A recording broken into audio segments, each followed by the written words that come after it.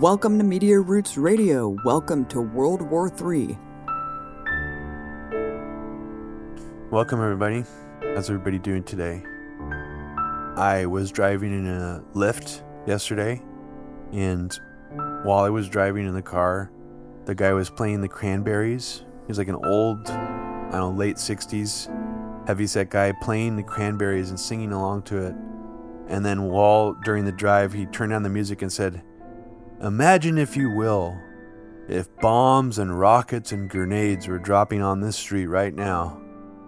And part of me was like, he's obviously talking about like Russia bombing Ukraine, but should I just like really lean into this and just like make him really scared about like a nuclear apocalypse, or should I shut it down? So I just decided to shut it down because I guess a part of me was just really annoyed by the fact that some like random Lyft driver who picked me up would want to just assume that I'm, enraged by what's going on in Ukraine. But it's like, I've never had anyone ever in a cab ride ever say that to me about like Iraq or Afghanistan or like Palestine, like nothing like that. Was he listening to the zombie song that made him just be revved up, or what? No, it was like, that would have been a great thing if he was. But no, this was like, he was listening to that one that's like, do, do, do, do, do, do, do, do.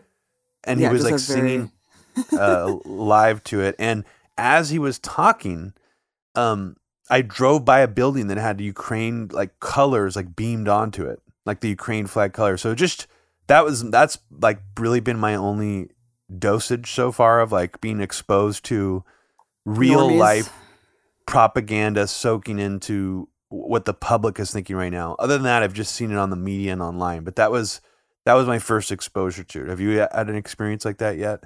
Yes. Since this all started?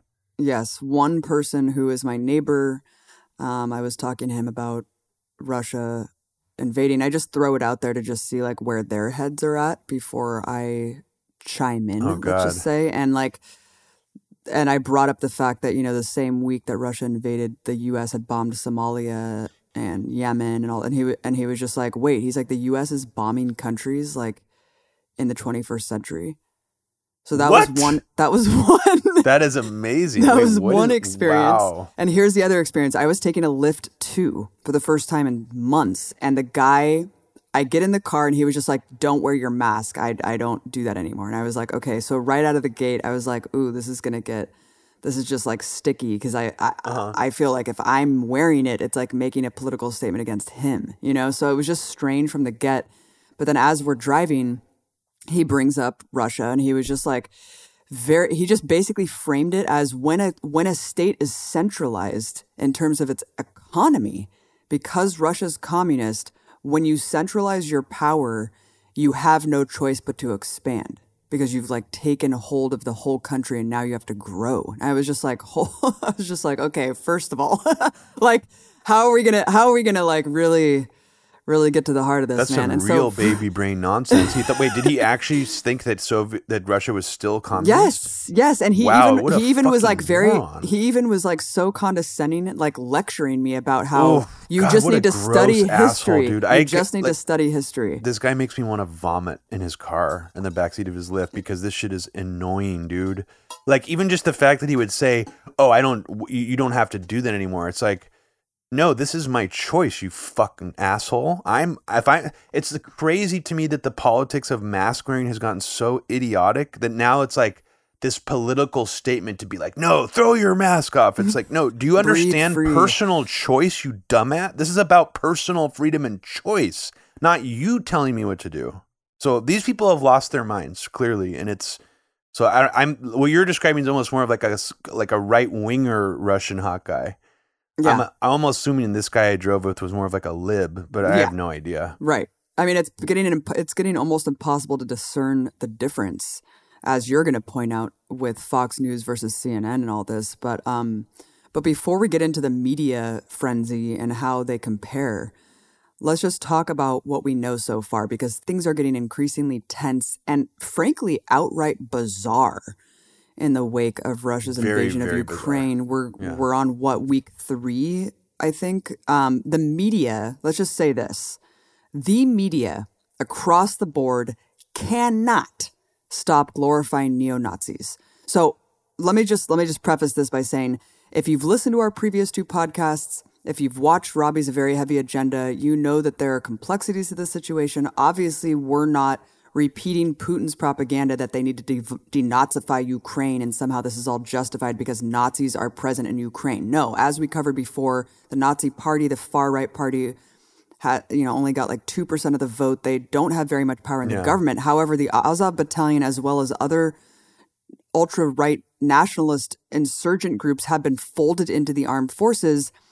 And even though I want to think that their presence is minimal, it is strange to me that every single mainstream news bureau cannot stop fucking showing Nazis and glorifying them. Guardian, Reuters, AP, PBS just did an interview with a mayor who was elected as an open neo-Nazi. So there was no like way that they didn't know who this guy was. Of course. This guy in the interview, he's talking about how he wants to kill Russian cockroaches who come into the city, and PBS had blurred out Stephen Bandera or whatever, the Nazi, this giant portrait of a Nazi behind him. So they knew who this guy was. Here's the thing with that one. It seemed like if you look at that clip, it looks like the guy used the Zoom blur background or Skype blur background preset himself. Okay, got it. Okay. But even still, right. Like, no, like they know, like if he has the portrait in his office, it's like, that's so blatant already. It's like him blurring it out is not going to hide this fact, and it's not going to make the BBC's fact checkers not going to be able to find this shit in like 5 seconds. Well, and also the guy is a sitting elected mayor who was elected as an open neo-Nazi. So it's like, okay, this isn't just some guy who, it's just like the fog of war and it's like the frenzy to get the story. No, it's like this guy has already established himself. And it keeps happening, Abby. It's Getty Images shows a guy rescuing someone who got hit by Russian shelling, or a woman, and he has a fucking Black Sun Nazi patch on his outfit. And it's a Getty Images image. It's like showing this heroic scene from the war. It's like, do you guys not know what you're doing? Don't you even have someone there who's like, wait a second, like one person at your media organization who knows what these fascist symbols are and can just like filter those pictures out at the very least? Or Photoshop. I guess Photoshopping them out would be too obvious. But even blurring them out would be, but like, why not just filter them out and not use them? I think that's a testament to how prevalent this actually is. And in fact, I think it's probably worse than I previously realized, because the political complexities are like this, where Zelensky, he's not specifically a neo-Nazi himself, but he has to placate these neo-Nazi political groups in the country. And he has actively reached out to them at various times and like tried to placate them and sort of work with them. And I think that just goes to show that they do play a very big role. And it's different than neo-Nazis here in the United States. Imagine if somebody was like on Twitter to me, they were like, imagine if the Proud Boys got rolled into the National Guard. And I was like, well, that would be crazy if that happened. But what's happening in Ukraine is like 10 times crazier than that, because the Proud Boys aren't like hardcore dyed in the wool neo-Nazis who are like fully militarized. That's a whole other animal of, the Proud Boys are like mostly just like roided up, like dorks who take like, lots of HGH and get, those weird like protein shakes at, what's it called? Like GNC, and like, they don't, they're not actually out there training like Azov is. And so I just think it's so much different than anything we can say about our own neo-Nazis. So I guess when I see people saying like, well, we have neo-Nazis here, would it be okay for someone to denazify us? I mean, it's not really comparable, because it's like they're literally officially in the National Guard, and the U.S. was so intent on making sure Azov got the part of the money. I mean, what does that say? That shows they have a lot of political power. Well, first of all, I said that on the last podcast. So but no, you didn't say it like I not in the way that I mean. I'm talking about the sort of blanket statement that it's the same. Right. It's not at all. Well, and there's also the problem of neo-Nazis in the Russian insurgent groups too. So there's a lot of bleed over and crossover with this, but it is so crazy because of the prevalency of neo-Nazism that all these mainstream reporters just cannot help themselves. You would think that there'd be some sort of awareness, self-awareness, and self-censorship to not promote this so openly, considering the problem with far-right extremism, the fact that this is, the Biden administration, of course, takes this on as part of their mantle. We need to fight far-right extremists here, yet we're going to rush to send these actual dyed-in-the-wool neo-Nazi groups weapons, grenade launchers, all of this shit that's just been javelin missiles, like all of this crazy stuff. So what's crazy too is that Hillary Clinton's out there, advocating the quote Afghanistan model for the plan in Ukraine. I mean, this is just batshit crazy. The fact that you have Hillary fucking Clinton, right?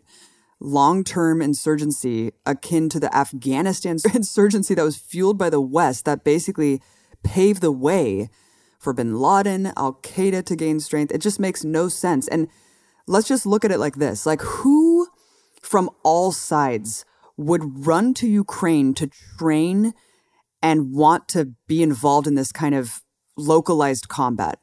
What kind of people would do that? The most crazy, fanatical, extremist elements, the most violent, hateful elements of people around the world that are now being encouraged to go train. Like, there's all these puff pieces about veterans here that felt like they weren't respected enough when they were trying to spread democracy, Robbie, because the populations weren't receptive enough to democracy. That's what the New York Times printed. So they're doing these puff pieces on veterans who are rushing to Ukraine to join this fight so they could kill Russians. So yeah, I guess just comment on like that, just that in itself, the fact that who would even do this? Who's out there like fighting these mini battles right now? Well, unfortunately, Abby, I think there's already a full ramp, and it's already running real strong of the same scenario we saw in Syria. There are already self-identified leftist groups who have gone over to Ukraine, not from Ukraine, who have gone there from foreign countries, anarchist leftist groups, and said that they are fighting against Russia. This is the same situation we saw in Syria, where it's not just extremist, right-wing, militarized, people who've come out of actual militaries, like veterans from the U.S. military. It's seemingly some of these like activists, like anarchist types too, who are starting to get involved. Now, I've seen very little of that so far, but I think that's because of the amount of this pouring into liberalism as a whole, which is going to get leftists sort of like a brain virus. Some of them are already sucked in. A lot of leftists I've already seen with the Ukrainian flags on their profiles. I'm almost like more concerned once it gets to that level, because then it becomes like, well, then it's like a bipartisan, everyone supports this. It's not even just the extremists like right-wingers who are going over there to fight Russians. It seems like it's everybody wants to join in. And I think that's what I'm mostly worried about right now, because it seems like it's all over sort of the liberal sphere now. And as I was saying before we started recording, the Fox News sort of wing of things is also now pivoting to just full Russia hawk mode. And I think that is when we have to be, I think one of the only silver linings of the Trump era is that somehow foreign policy stopped being bipartisan for a second in a lot of important ways. And in terms of the effect that it had, like in terms of what was done. Even though a lot of liberals like supported the assassination of Soleimani and certain things there that was bipartisan, like Trump's bombing of Assad forces that one time. Now we're pivoting back to almost seemingly like a full bipartisanship effect on what we need to do foreign policy wise. And I think that if we're moving towards that, that's one of the most dangerous places we could be right now. Because at the very least, the divide, the political warfare back and forth creates somewhat of like almost like two different camps of prevailing foreign policy views. It is interesting that Fox News for the past, 6 years, 5 years or whatever, has been kind of downplaying the Russiagate stuff and doing a lot of things to counteract the liberal obsession with Putin and Russiagate, and now you see it just completely on the same page. There's a bipartisan consensus once again to react to Russia's invasion. And basically all of that is now memory hold. So that is when it gets really dangerous, and we have to really be diligent about the way that this is all going to manifest. It's very, very disturbing. I just wanted to add on to this notion of, people from all sides of the political spectrum kind of joining in to whitewash neo-Nazis and talk about this. There's a guy named Ilya Ponomarenko on Twitter. He is a defense reporter, quote unquote, with the Kiev Independent. So this is like one of the main publications that are publishing all of the pro-Ukrainian news. This guy has a huge following. He has almost 1 million followers on Twitter. And he basically wrote 5 days ago, he was like, by the way, where's this rise of, quote, extreme far-right neo-Nazi groups, end quote, in Ukraine that were supposed to be reaching the point of taking power now? Oh, no? No one? Okay, never mind. Gets retweeted like 4,000 times, right? Someone responded and they're like, is this you? And there's all these tweets from him from 2019 of him literally hanging out with the Azov battalion. He's like chilling out with the Azov guys in Donbass. And then he's like, I'm absolutely devastated to know that my good friend, the former chief artillery officer with the Azov battalion, has passed away. And then his last one, here's the real clincher. Brother in arms. It was a fine day in 2017, August, when Azov guys consecrated me as an artillery guy. And it's like, what the fuck? What on earth? Like, are you like with these people? Wait, is this guy white? Yeah. Okay.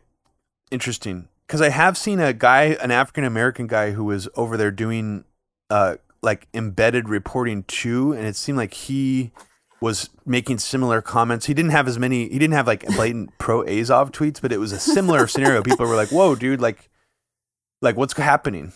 Like there was just like a similar sort of breakdown. But well, it's just like gaslighting. It's like, what? Oh, what are you doing? Oh, it's so weird. And another thing someone sent me. So I started asking people, we've seen a lot of the same photos of like blatant, neo-Nazi symbols being displayed, like sort of by Getty Images and stuff. So I sort of tried to fish around for more obscure versions of that people aren't catching. And someone sent me a really interesting video, and I'll just tell you the title if you want to search for this on YouTube. The title is U.S. Marines and Ukrainian Marines with 36th Naval Infantry Brigade trained together. From July 21st, 2021, only 608 views. So probably almost no one has seen this video. And here are U.S. soldiers in Army fatigues training, doing official military training like exercises with Ukrainian soldiers coming over here to the United States. And in the video, there's an interesting symbol on one of the Ukrainian soldiers' patches on his body. One of the guys who's training with the U.S. soldiers. It's the symbol of the Helm of Ah, and it's not blatantly like it doesn't originate as a Nazi symbol, but what it is it's supposed to be a powerful protective symbol used by the Vikings. It's like very important in Norse mythology. So this is like when things get more crypto fascist, where it's like, all these. So this soldier in this like official U.S. military training video, this isn't even like the media, is wearing like a symbol like this, just a huge patch on his shirt. So again, it almost just doesn't seem like these people care, like the officials care. We are really working with Azov, and like it's really important to us. There's no denying that. So right. And when the last round of missiles were just sent, Azov was the first people on deck to receive those weapons. Clearly, they have a much larger role than I even thought before. I know, of course, that they had a big role during the coup because there was a lot of horrific shit that was going on. There was like people found beheaded during Euromaidan. It was like really crazy shit going on. So like obviously you have to be like a really fucked up person to do something like that. So it's scary though to see how prevalent this is. I mean, and the mainstream media is basically just proving that point for us, which is just really, really disturbing because they could easily not do that. If they like, this is so much different than them trying to downplay or whitewash the idea that the CIA was funding Al-Qaeda affiliated groups in Syria. Totally different, because there wasn't like there weren't groups in Syria who had like the same, who was like clear which groups they were, and they were wearing like an Al-Qaeda logo. Yeah, right. You had to go through some steps to understand what Al-Nusra and who these groups were, but this is totally in your fucking face. That's what's different about it. And that's what to me makes it so, it's almost like maybe the media landscape has gotten so malleable and putty-like, and you can just create whatever narrative you want that it's almost like they don't even care. But you would think like a Jewish group or something would be like, here's a weird thing. That's apparently the Simon Wiesenthal Center, which is almost kind of like an ADL-like group, not as big, went after this in 2014. So a big Jewish group actually did like make a big stink about this, and now you don't hear anything. I mean, and it's even more in your face now. So that's curious to me. I don't understand. It's quite surreal. It is mind-blowing. I don't really know what to think about it. I know, man. And what's so crazy is the fog of war is still so intense that it's really hard to distinguish anything that's happening at all. As we mentioned in the last podcast, it's just gotten even murkier than that. Like, I have no idea what's going on. I know that there's many battles. There's a lot of heavy shelling between different insurgency fighters and Russian soldiers. I'm not watching mainstream media or cable, so I haven't seen what they're showing.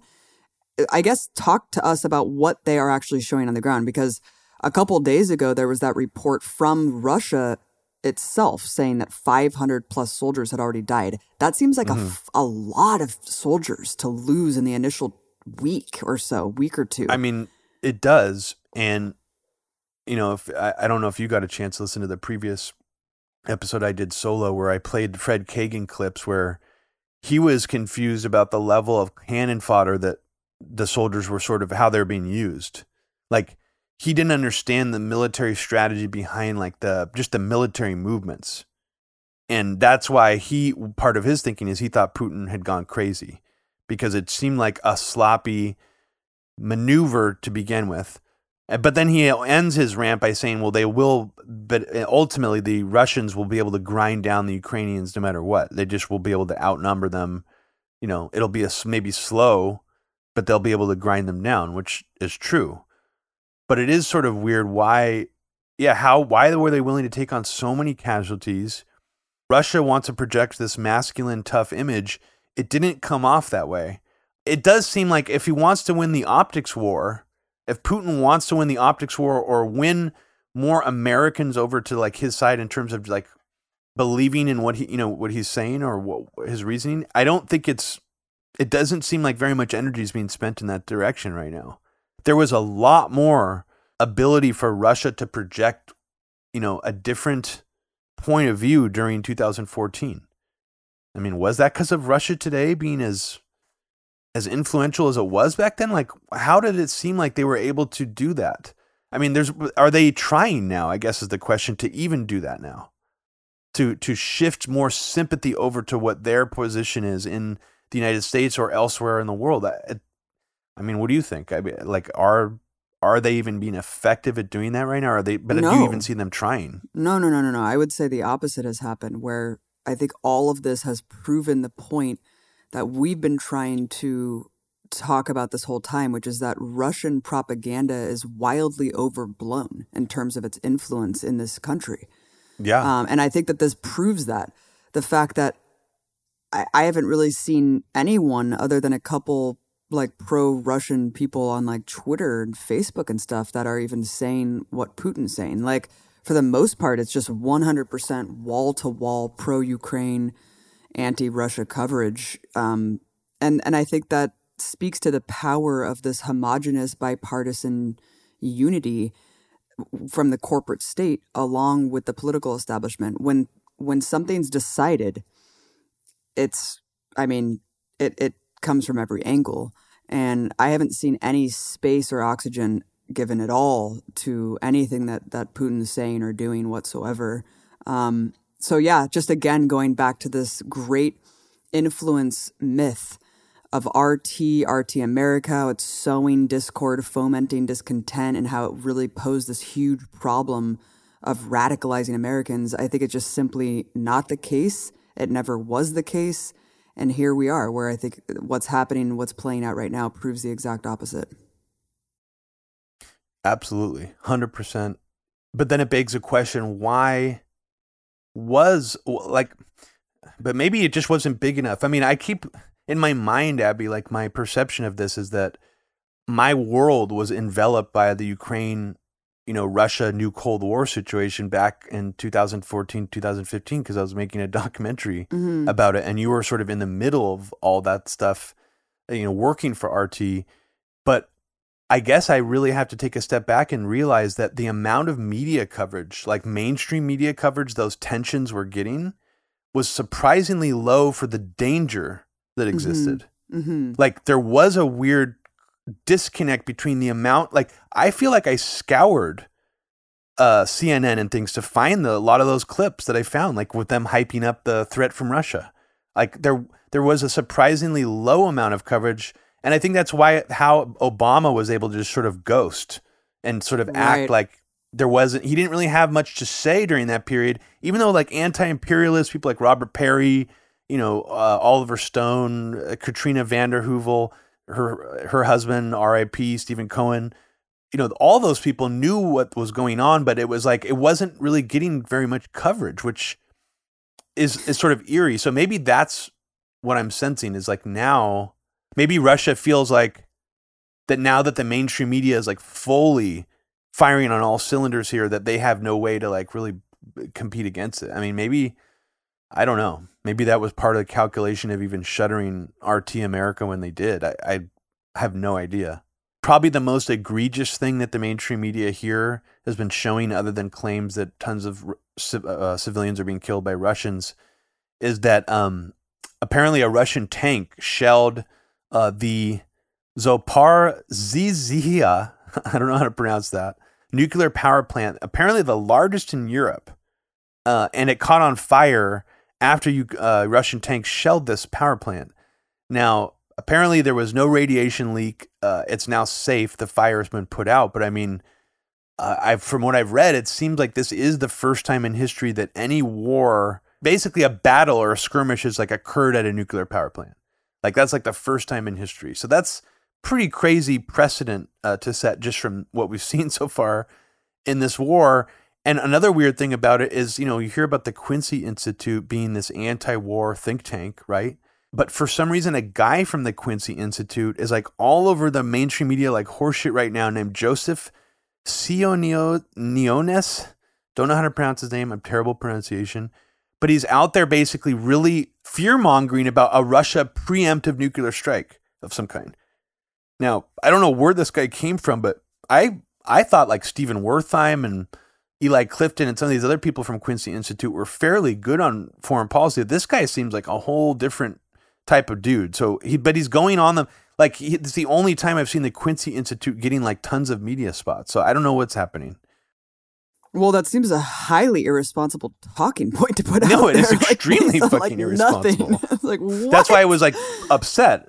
I was waiting for the other shoe to drop at the Quincy Institute because everyone's like, it's funded by Soros and Koch, but it's supposed to be an anti-war think tank. It obviously seems like it's too good to be true. Well, I guess this might be the other shoe dropping. Like good Lord, dude. Some crazy Hudson Institute style guy who works for the Quincy Institute. I don't fucking know. Well, I mean, there's a couple other things before we get into RT. One of them is just this constant propaganda push for no-fly zone, similar to the Syria war, except now it just seems like more and more people support this without actually understanding what that means. What it would mean would be that NATO-affiliated countries are now shooting down Russian planes. That's what it means. And so it really would catapult us into a full-scale war between two nuclear powers. And I'm not sure if that's what people understand that they're advocating for, but you see this constantly promoted by there's just a lot of groups out there promoting this idea and a lot of polls floating around. Zone idea. A lot of polls floating around saying something like, 72% of Americans support a no-fly zone. But then later on in the article, it's like it's unclear if they actually know the ramifications of what that would mean. It's like, well, isn't that your purpose as a polling agency, that when you're asking these people if they agree with this, like you explain what that is? So it's super disturbing, very problematic. And, considering the fact that literally like half of this country thinks that Russia is still communist, I think I'll take these people's opinions with a grain of salt, because we're so grossly misinformed and propagandized in this country that, like, if you don't fucking understand that Russia is not the Soviet Union at this point, like, your opinion is meaningless to me. I'm sorry. Yeah. Robert Kagan and Fred Kagan both commented on the invasion after it happened, they both seemed heartened, or especially Robert Kagan said he was heartened by the fact that there's some Republicans who are going more against Russia now.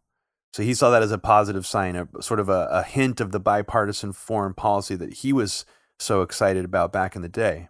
But then he also said that he was dismayed by the fact, and Fred Kagan also expressed this, the fact that Americans don't want to get directly involved. They seem to think that the polling reflects that Americans aren't willing to get directly involved in the traditional ways, ground troops, air power, that kind of stuff. But I think what you're saying is really interesting because so many Americans right now are supporting something that they don't seem to understand, which is a no-fly zone, which has extreme ramifications. Is that sort of a weird way to get people to support this without them really knowing what they're supporting? I mean, is that the intention of that? Because it's super obvious when you send in ground troops that's a war. Once we're in there, we're sending American soldiers there. It's on. But what's actually more dangerous, a no-fly zone at this point or sending in American troops? I mean, I think that they're both probably the same level of danger because both of them have the no-fly zone has more of a specific narrowing that could cause an escalation. Sending in ground troops sends a really crazy message. I mean, it would be something that the U.S. would be, if the U.S. does that, that's then it's fucking on. Like there'd be like nothing we'd hold back at that point. No, absolutely. I mean, I think a no-fly zone would be worse because then it's like you have to shoot Russian planes out of the sky, whereas like troops on the ground, it's like, yeah, it'd be insane. But at the same time, it's like, I mean, what's the difference? We're already sending the same weapons that our troops have to neo-Nazis, and our troops are going over there anyway in plain clothes. The difference would be that there has never been, or wasn't, as far as I know, a moment during the Cold War where there was an on-the-ground battle between Russian and American troops. Why did that not happen? I mean, I don't really know. Like, I don't know, because was there a calculus that would have escalated things into a nuclear confrontation back then? I mean, it's... Yeah. No, you're right. It's using proxies to do exactly what that would be officially. There's a personalization of it that makes the patriotism and the war fervor much more intense. It's like a Russian killed my baby boy. I want to kill as much as the ideation for the West exists in Russian society, there would still be a very dramatic shift if America sent soldiers. Oh, and then it's like, okay, like now we're fucking on, dude. Yeah, so I think that we'd see a shift in Russia and I think the U.S. knows that too. I mean, Russian society seems like it's very mixed too. I was listening to Yasha Levine's podcast and he was like, look, it's like kind of like a lot of Russians really agree with what Putin's doing. They consider him to be like God. They think that the denazification thing, the demilitarization thing is good and worthy. And then you have, of course, millions who are not agreeing. They're in the streets protesting, hundreds of arrests. It's a mess. But I think what we do know is that it's going to cause deep divisions in both Ukraine and Russia, and that Putin and his advisors or whoever is surrounding him, like what their original intent was did not materialize as they had hoped. I'm imagining. I mean, God, I don't know if their goal was to just get mired down in like in what could be a months-long battle out there, but it does seem like he perhaps overshot this whole policy. It's going to be a mess regardless because the people are just going to be fucking outraged. Like people are dying. I saw photos of like dead kids laying on the street. Like it's a fucking horror show over there. And then a lot of people are saying that those pictures are fake. And then the shitty thing is there are some pictures that look like they've been used for propaganda purposes that are fake. So then like you get into this whole, like there was something going around saying it was like, a bunch of Ukrainians that had been killed or Russian soldiers had been killed or something. And it was like some crisis actor thing where a guy is like alive under the body bag or something. Oh my and it God, just like, dude. I don't even know where it's from. It's probably like a video that's from like 3 years ago from somewhere else, but it's like, look at this. They're presenting this as, saying that they killed all these Russian soldiers. Like, I don't even know where this is from. This could be just... They do the same thing with Palestine too. It's like all this Hasbro shit being like, oh, like this is all crisis actors. It's like, dude, people are dying. Like, can you shut the fuck up? and plus I saw these images from like Getty Images or something. It was a very horrifying image, and it is real. There's a false flag announcement made by the Russian Ministry of Defense yesterday saying that America, I don't know if they mentioned America specifically, but they said the Azov Battalion is planning to specifically blow up like a nuclear reactor and release like radiation and basically do like a dirty bomb, like self-inflicted dirty bomb, and make it look like Russia did it. And this is what they're saying is coming up. So they like officially more predictive programming. Yeah, so they officially announced this like on their official Twitter account, this Russian government outlet. And the same day, Abby, they also announced that they claim they found documents, and they didn't say how they got them, saying that there was anthrax and plague being stored at one of these biolabs that's sponsored by the Pentagon in Ukraine. So the Russian government was actually trumpeting that yesterday as evidence that the U.S. government's making biological weapons in Ukraine. I don't know what these documents mean. I don't know if they're authentic or not, but here's a strange follow-up on this. Is a lot of people have been trying to debunk this talking point, saying it's total conspiracy theory garbage. It's Russian disinformation that any of those labs have biological weapons. But Victoria Nuland just said basically that the U.S. is working with Ukraine to prevent these biological facilities from falling into the hands of Russia. So this is the first actual admittance on the U.S. side of these labs being something that's like strategically important to us. So that's, I think, absolutely fascinating. Who the fuck knows what's actually there? That is super weird, though. That it's not just some nuclear, we're not talking about nuclear power plants anymore. We're also talking about potential biological weapons existing in Ukraine. Horrifying. It's a very crazy world we live in. Horrifying, dude. Horrifying. Or how about this? How about the fact that, after bemoaning fake news for the last 7 years, the New York Times literally published an article about ding, ding, ding, the Snake Island soldiers and this alleged ghost of Kiev, this alleged Ukrainian pilot who was like single-handedly shooting down all these Russian fighter jets. They basically published an article saying, these stories are of questionable veracity, but they're part of Ukraine's war plan to keep morale high. Robbie? So the whole article is basically excusing literal fake news and justifying the fact that these mainstream media outlets have just parroted this uncritically and basically being like, it's all part of the Ukrainian war effort, Robbie. They need these positive stories, just like the 9/11 Let's Roll story, to keep morale high. Mm-hmm. Yep. Oh, it makes sense.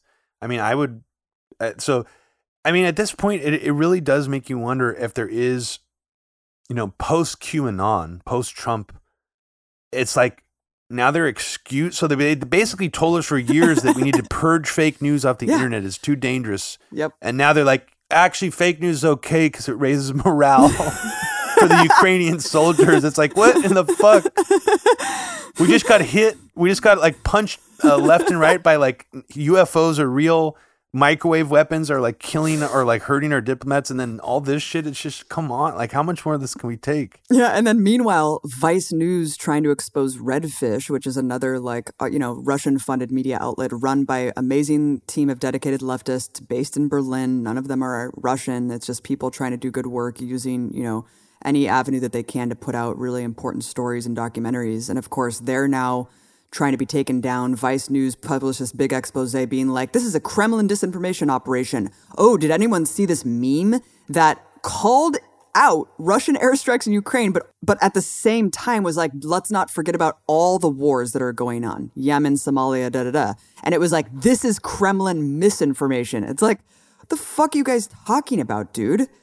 And in the article itself, it was like millions of unsuspecting leftists, including members of Black Lives Matter, published this meme without knowing, ... it came from the Kremlin. It's like, actually, it didn't come from the Kremlin. My friend in Berlin made it, you fucking idiots. And also, Vice News is funded by fucking Saudi Arabia, dude. You guys get tens of millions of dollars from the Saudi regime to whitewash Saudi Arabia. You just went in 2020 after the Jamal Khashoggi thing, after there was actually an uproar in Vice's offices from its own workers saying, let's not work with Saudi Arabia anymore. After that, they did this giant government festival to try to whitewash the government. I mean, you cannot make this stuff up. Meanwhile, BBC journalists are literally posting diagrams of where to throw Molotov cocktails in a Russian tank to kill its soldiers. Beautiful.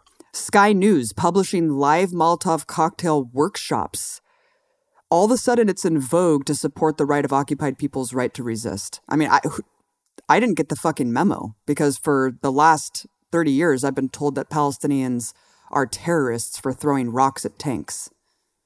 And again, this is very artificially driven by the media because like the Ukraine's been mired in this, civil war, whatever you want to call it, for a long time. A lot of their people have died, and I don't remember any of this amount of support happening. I mean, it's like it is really fucking phony. I mean, there's just no other way to describe it. It's crazy, dude. I feel like I'm just been catapulted in an alternate timeline.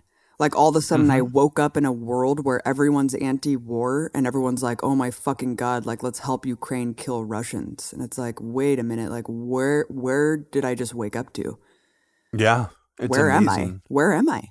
It also didn't help that we were watching like a very interesting, engrossing like program, that How To with John Wilson. I don't even remember which episode we were watching, but as soon as we turned the fucking episode off, we were met with footage from like the news live of like Ukraine, like parts of it like on fire. And we were like, what is happening? We were horrified. Very jarring experience. And I think that was the last night I saw you even, wasn't it? It was very Alice in Wonderland-y type experience, and very disturbing to think that instead of calling for de-escalation, and which is what every government should be doing, calling for negotiations and de-escalation, instead you see all of the Western governments just throwing hundreds of millions of lethal armaments to literal neo-Nazi groups on the ground. It is very scary what this can turn into. As Hillary Clinton so proudly gloated, they want this to be in Afghanistan, Robbie. The best thing they can do is use as many Ukrainian lives as cannon fodder just to keep this shit going.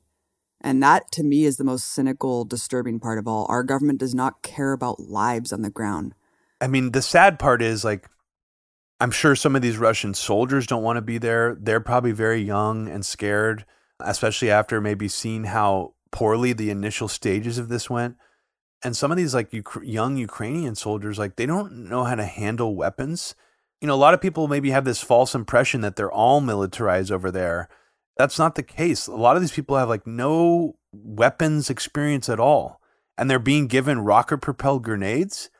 I have videos in a very heavy agenda of just Ukrainian soldiers, using rocket propelled grenades in ways that have no clue what they're doing. Like accidentally almost like hurting like the cameraman behind them filming. It's very evident that they are very inexperienced. So I think what Fred Kagan says remains true, is that the Russians will grind down the Ukrainians the way it's going now eventually, unless the U.S. actually gets directly involved. To say, and that's such a bizarre distinction to make, because we're already sending hundreds of millions of dollars of dangerous, now lethal weapons. How is that not being directly involved? Well, more directly involved would be sending troops, Air Force, all that kinds of stuff. I mean, it is a good point that these people don't even know how to use this equipment. They're being sent like the most top tier equipment just rolled off the assembly line into the hands of like 17-year-old. Like it's just like crazy, dude. Well, Zelensky like, was having the army like ordered, like they were giving out their own automatic rifles, to kids and stuff, like pretty young teens. They were just giving them out. But the U.S. government is now sending Ukraine Javelin missiles, which are heat-seeking, armor-piercing, tank-destroying like missiles, shoulder-mounted missile launchers. That's fucking crazy. So the next thing they're going to have is probably like Stinger.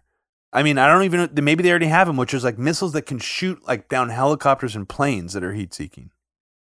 I mean, so once they get those, man, that's a whole nother ball game. So is that still not us getting directly involved? I mean, you would think that at that point, I don't know. It's crazy.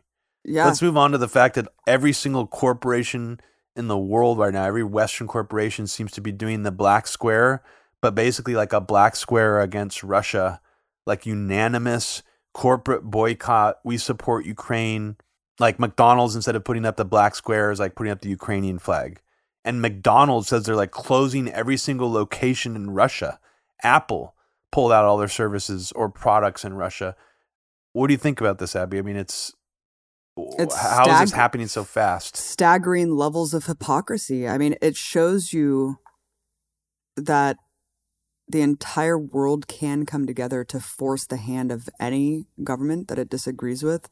And the fact that it has let the U.S. empire commit so many barbaric crimes over the last 20 years, but because it's against brown people and these wars were okay. And I mean, it's just horrifying. Like the fact that all of these sports players, for example, have been calling on the world stage to try to help boycott Israel for its egregious, consistent war crimes against Palestinians. And there's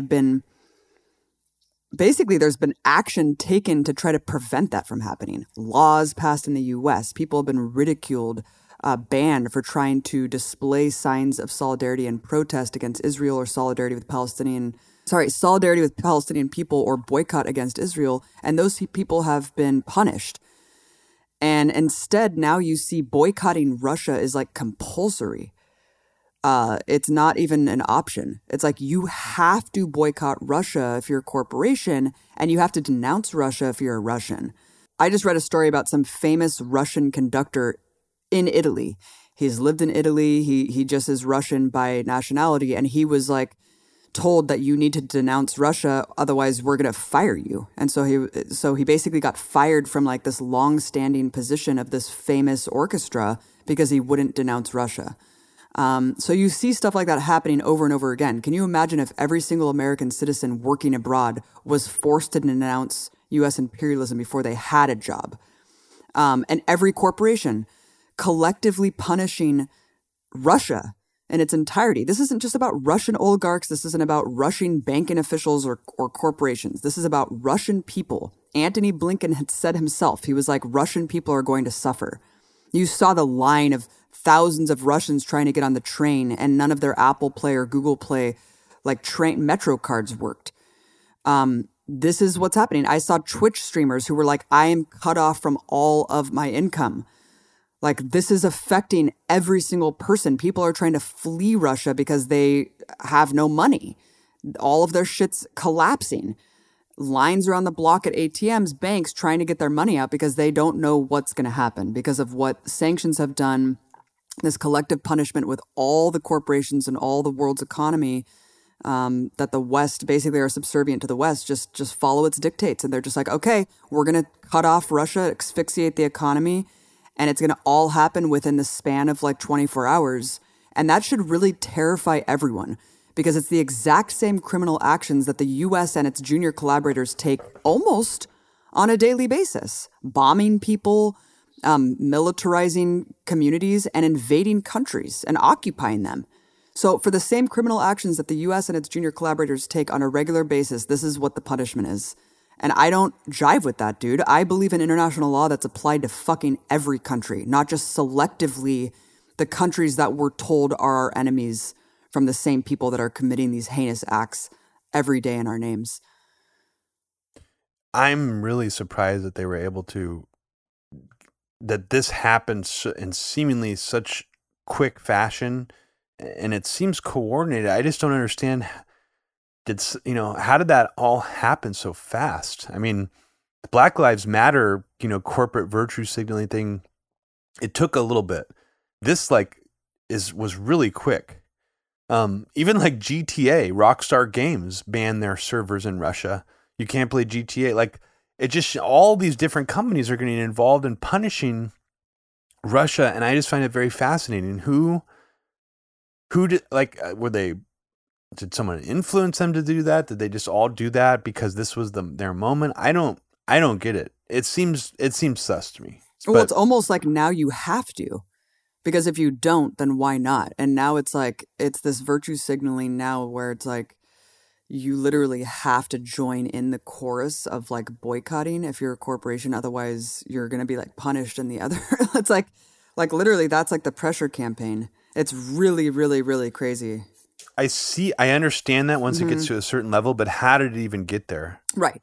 And why are they banning disabled people from Russia from joining the Paralympics? Like there's some really, really sadistic targeting to like punish people. And it's like really disabled people. Like that's where we're going to go with this, dude.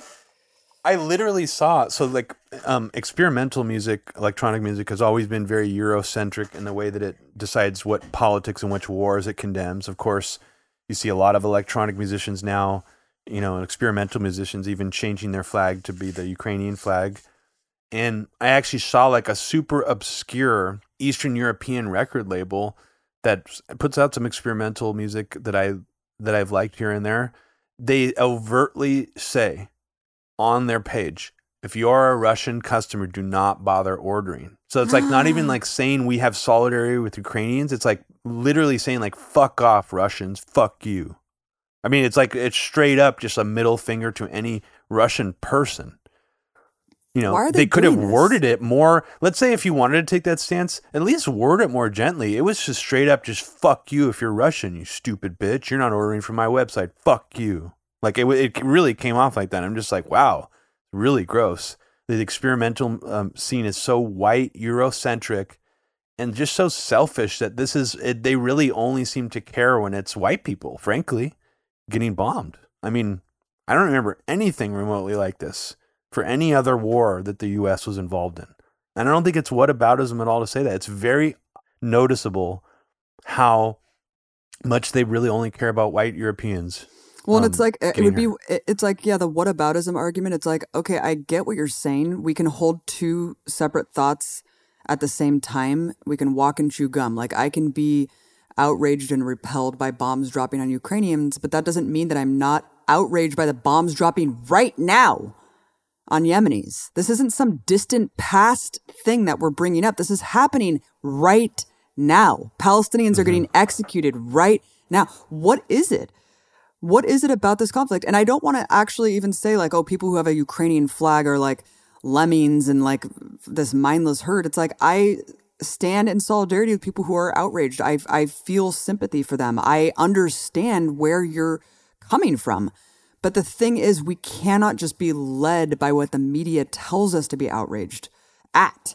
It's like, I get it. And if you're mad, I fucking get it, dude. But the thing is, the only thing we can do as Westerners living in the West, we can't do anything about what Putin is doing right now. Of course, we can join in anti-war rallies. We can join in the chorus of condemnation, but that's not enough. That's easy. That's the easiest thing you can do. The hardest thing you can do is actually be introspective. How did we get here? How did the U.S. play a role? How can I pressure my government to stop escalating this already very tense situation, very dangerous situation? And that, I think, is not being discussed enough. And of course, because that's the hard thing to do, right? No.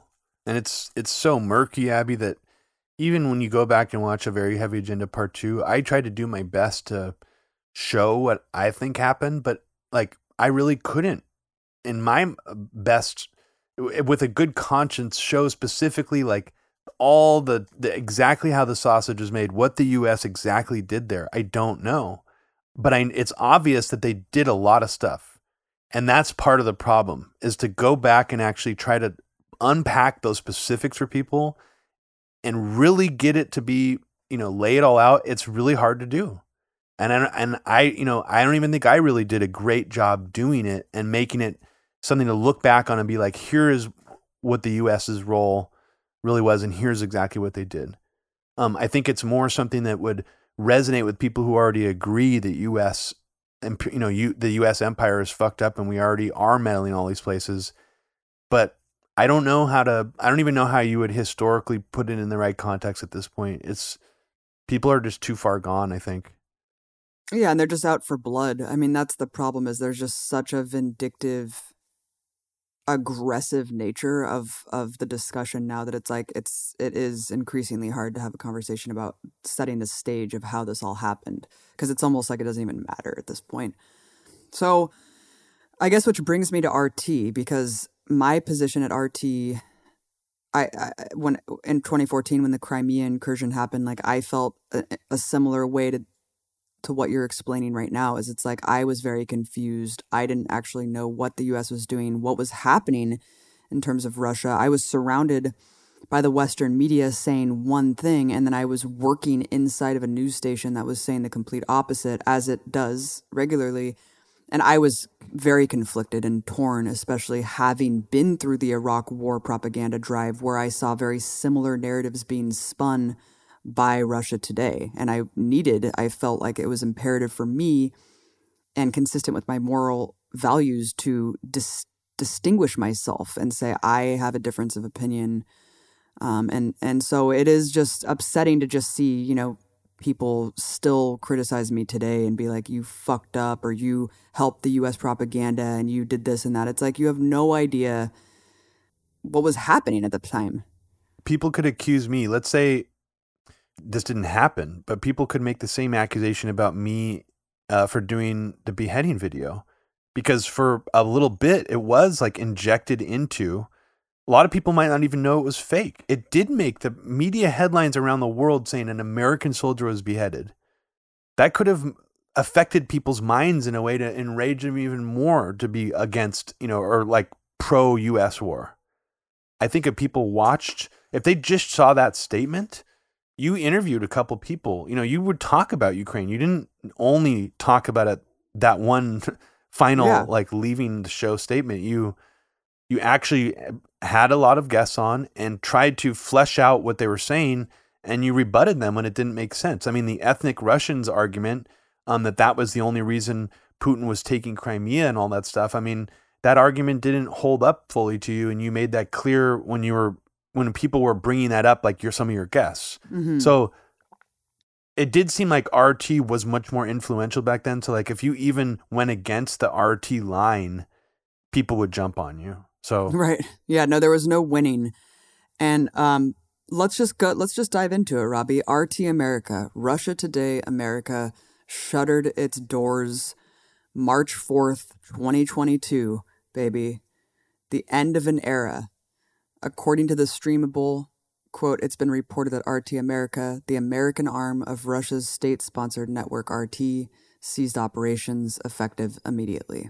According to CNN, in a memo to its employees, Misha Solonotnikov, the general manager of TNR Productions, the network's content supplier, said it was shutting down production of all its U.S. locations due to the network being dropped from practically all of its distribution platforms. The vast majority of the company's employees were let go on Thursday. Quote, unfortunately, we anticipate this layoff to be permanent, meaning this will result in the permanent separation from employment of most TNR employees at all locations, end quote, Solonotnikov wrote in a memo, according to CNN. So what happened? Well, I have many sources within RT International, RT Espanol. No one has a clear answer or insight other than guessing at this point to what actually happened.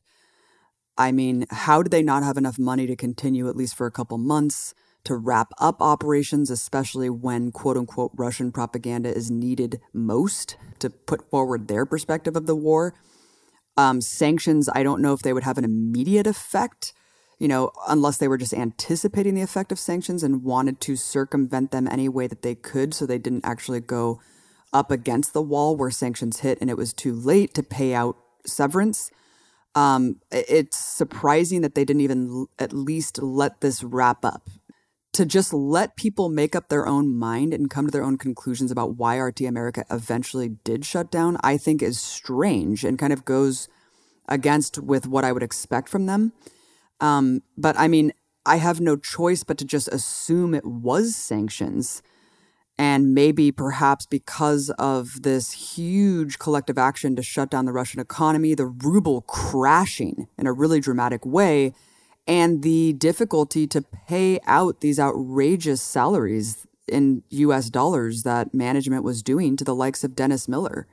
But all we know is that this happened right on the heels of RT getting banned.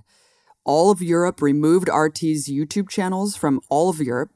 DirecTV and other cable services cut it off in the U.S., and this is already after they had to register as foreign agents under FARA after the Crimea stuff in 2014, which led to numerous restrictions tightening during the Russiagate affair and basically culminated into like removing it altogether from most major cable platforms, including Roku. It is really crazy that Russia Today even was on American cable at all. That will always surprise me, that they didn't ban them back when Crimea was annexed. It's kind of remarkable, actually, that it lasted so long in retrospect. It is amazing that they were around, and it is incredible that RT America existed. It was a very interesting social experiment, and I'm actually really lucky to be part of this wild fucking ride that RT America was here in the US. Yeah, I mean, it was a wild ride even from being, far away. Is it okay if I tell them that like you originally wanted to have me on as producer? Yeah, go for it. I wasn't ready to relocate at the time. I regret not doing it in certain ways because I think it would have been really awesome. But I think you did a really awesome job without me, obviously. I mean, my experience just going there, the few times that I did go there where I helped you on, we collaborated on a few segments on your show and stuff when I came and visited. It was an amazing experience. I mean, it was super surreal to think that this little TV station was basically causing all this damage to the U.S. image. Just seemingly a few blocks away from the White House. It was a very bizarre experience, and I will never forget it. And you had to be there fucking every single day. I mean, not on the weekends, but like you were doing a live TV show every single weekday. And I remember just thinking, how did you have the ability to even do that? Did you know you were going to be able to do that before you got there? Because like live TV seems really scary to me. A live stream is like scary enough, but like live TV where that like this is just automatically going to like hundreds of thousands of people. That's a whole millions. Yeah. Yeah. How did you even have did you have anxiety at first you had to get over, or like what were you just already built for it? Like what the fuck? How'd you do that? I mean, I think that because I had kind of the proto RT show, I felt like I had positioned myself to be that person where I was comfortable in front of the camera, where I was comfortable writing these kind of monologues, doing, with Media Roots, we were kind of self-taught. And so I already kind of was a one-woman show, and I was really comfortable relaying my thoughts in front of the camera. I think if it was a live TV audience, it would be a completely different story. But every single day I would go in there, and I would just kind of forget that I'm speaking to millions of people through this camera. And that was the only way I compartmentalized it, honestly, on a day-to-day basis. Because once I took a step back and actually wrapped my mind around what I was doing and the role of like RT America and all this shit, it was very overwhelming, especially when the Crimea stuff happened. But Robbie, what are your thoughts before we get more into breaking the set and stuff? Like, what were your thoughts when you heard that RT America got shut down, considering the fact that Sputnik is still open? Sputnik, the sister organization that was created, I think, years after RT America. In fact, it may have been created after I left RT America. It still seems to be operating right now. My initial thoughts were, I don't know if we're ever going to hear the real story from this, because I know what it's like when people leave a situation like that diplomatically. The U.S., every single gun barrel is like facing down on them. So I was initially a little frustrated. I mean, obviously very sad, end of an era, feelings. On the other hand, I was also kind of frustrated with the way that RT America as a network had operated and seemed to kind of defang itself during the Trump era to a certain extent. It didn't really push as hard, I thought, that it used to, which I thought was just really frustrating. But on the other hand, there were still good people there like Lee. I still like Jesse Ventura. I mean, I'm not a huge fan of Chris Hedges, but like, a lot of people seem to like his programming there.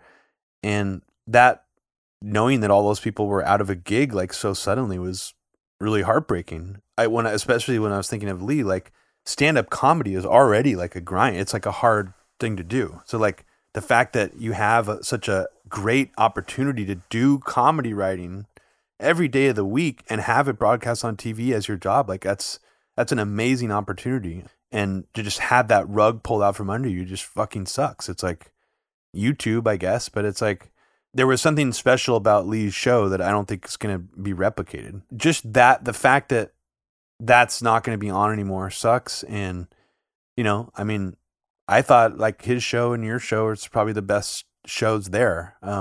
Hundreds of people just lost their jobs overnight. There's huge production teams that went into these multi-million-dollar state-of-the-art studios on several floors of this building.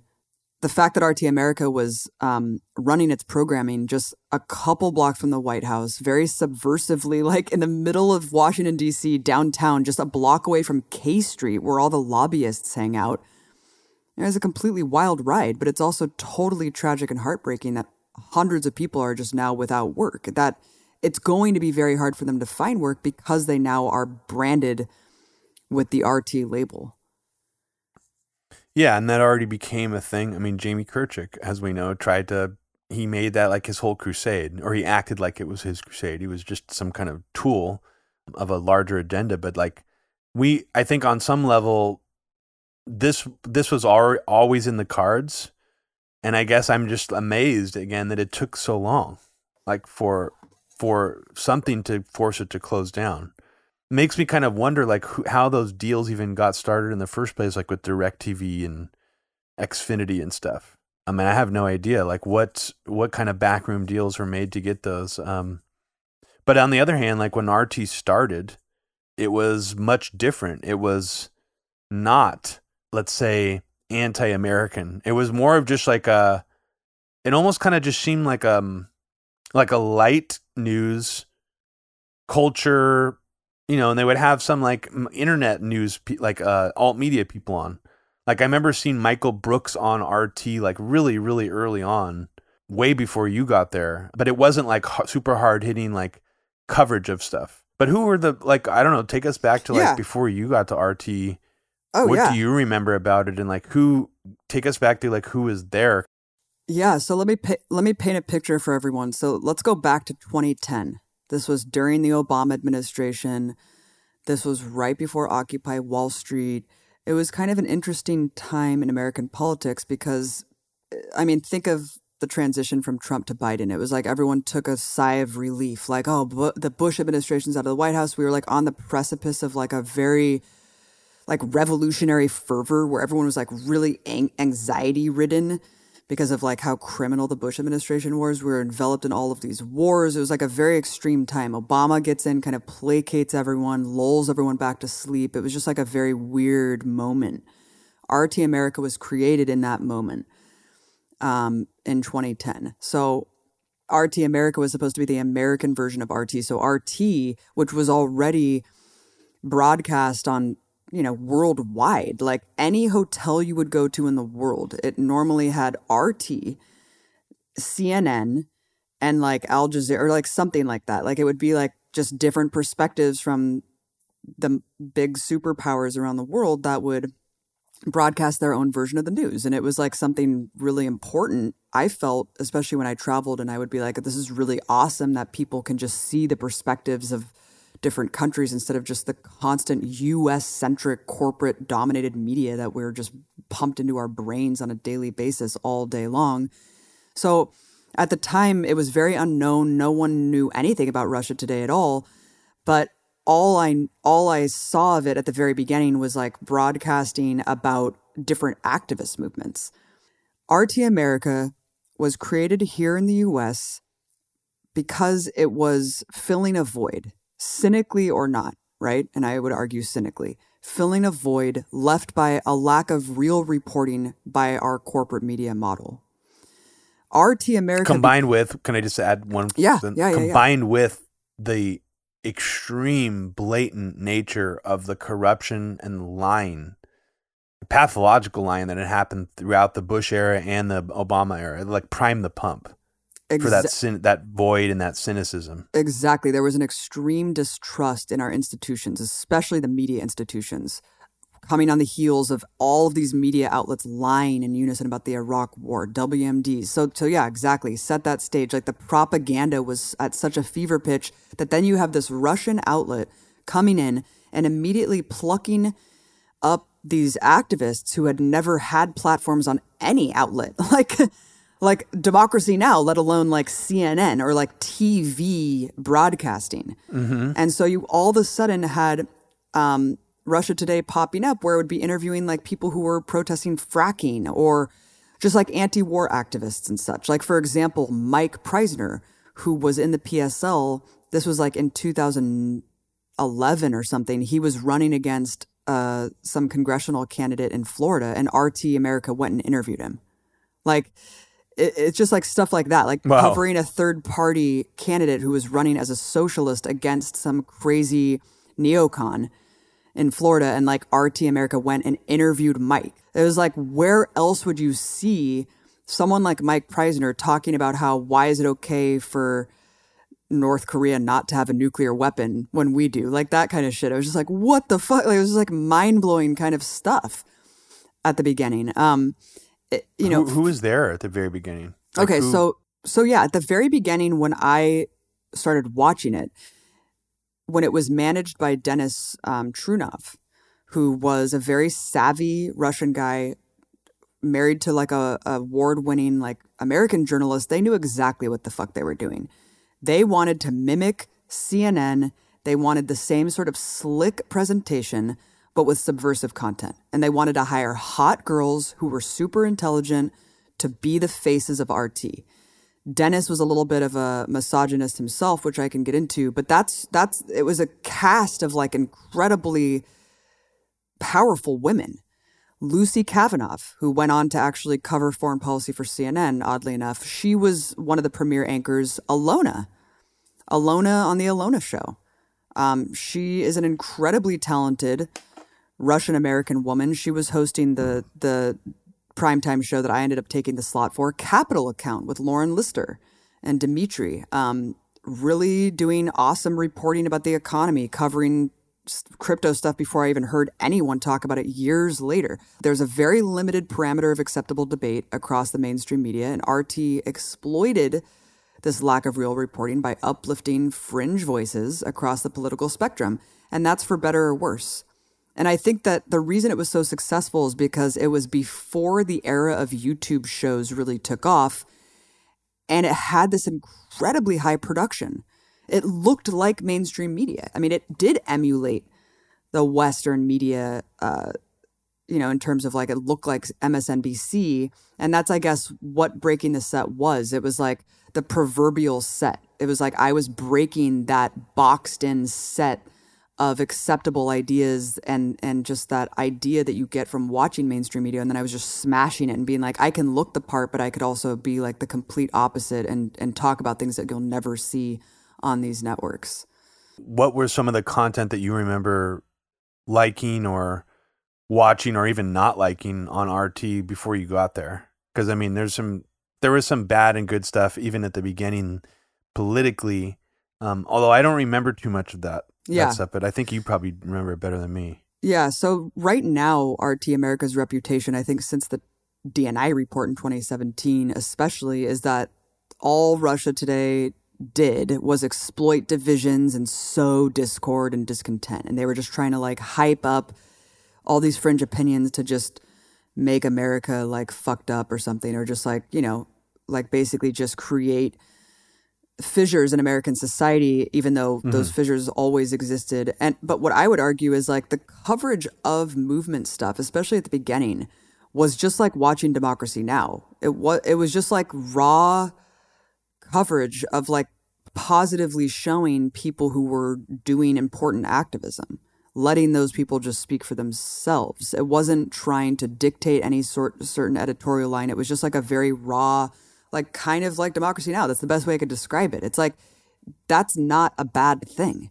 So when RT America was created, it was created in conjunction with the RT documentary channel, which was actually an incredibly well-produced and fascinating outlet that had excellent and obscure programming. I remember being totally in awe of the RT documentary channel. I would watch a lot of the documentaries on there Very fascinating stuff. So those were launched at the same time. One of the Were they worst... both on cable? Yeah. Were they both on? Yeah. I don't remember that. Wow, that's crazy. Yeah. And so one of the worst shows that was launched at the beginning as part of the social experiment was Adam Kokesh's Adam versus the Man. So it seemed like they were throwing a lot of shit at the wall and seeing what stuck at the beginning. On one hand, you had all of those strong, really awesome women anchors and women leading these shows. And then you had Adam Kokesh thrown in the mix with Luke Rudkowski, which was basically just like a fucking carnival. I mean, it was such a bad show. I think it only lasted a month or two because Adam was actually charged with sexual harassment in the office, which must have been bad because at the time, no one gave a shit about that stuff. Oh yeah, that's. I mean, RT.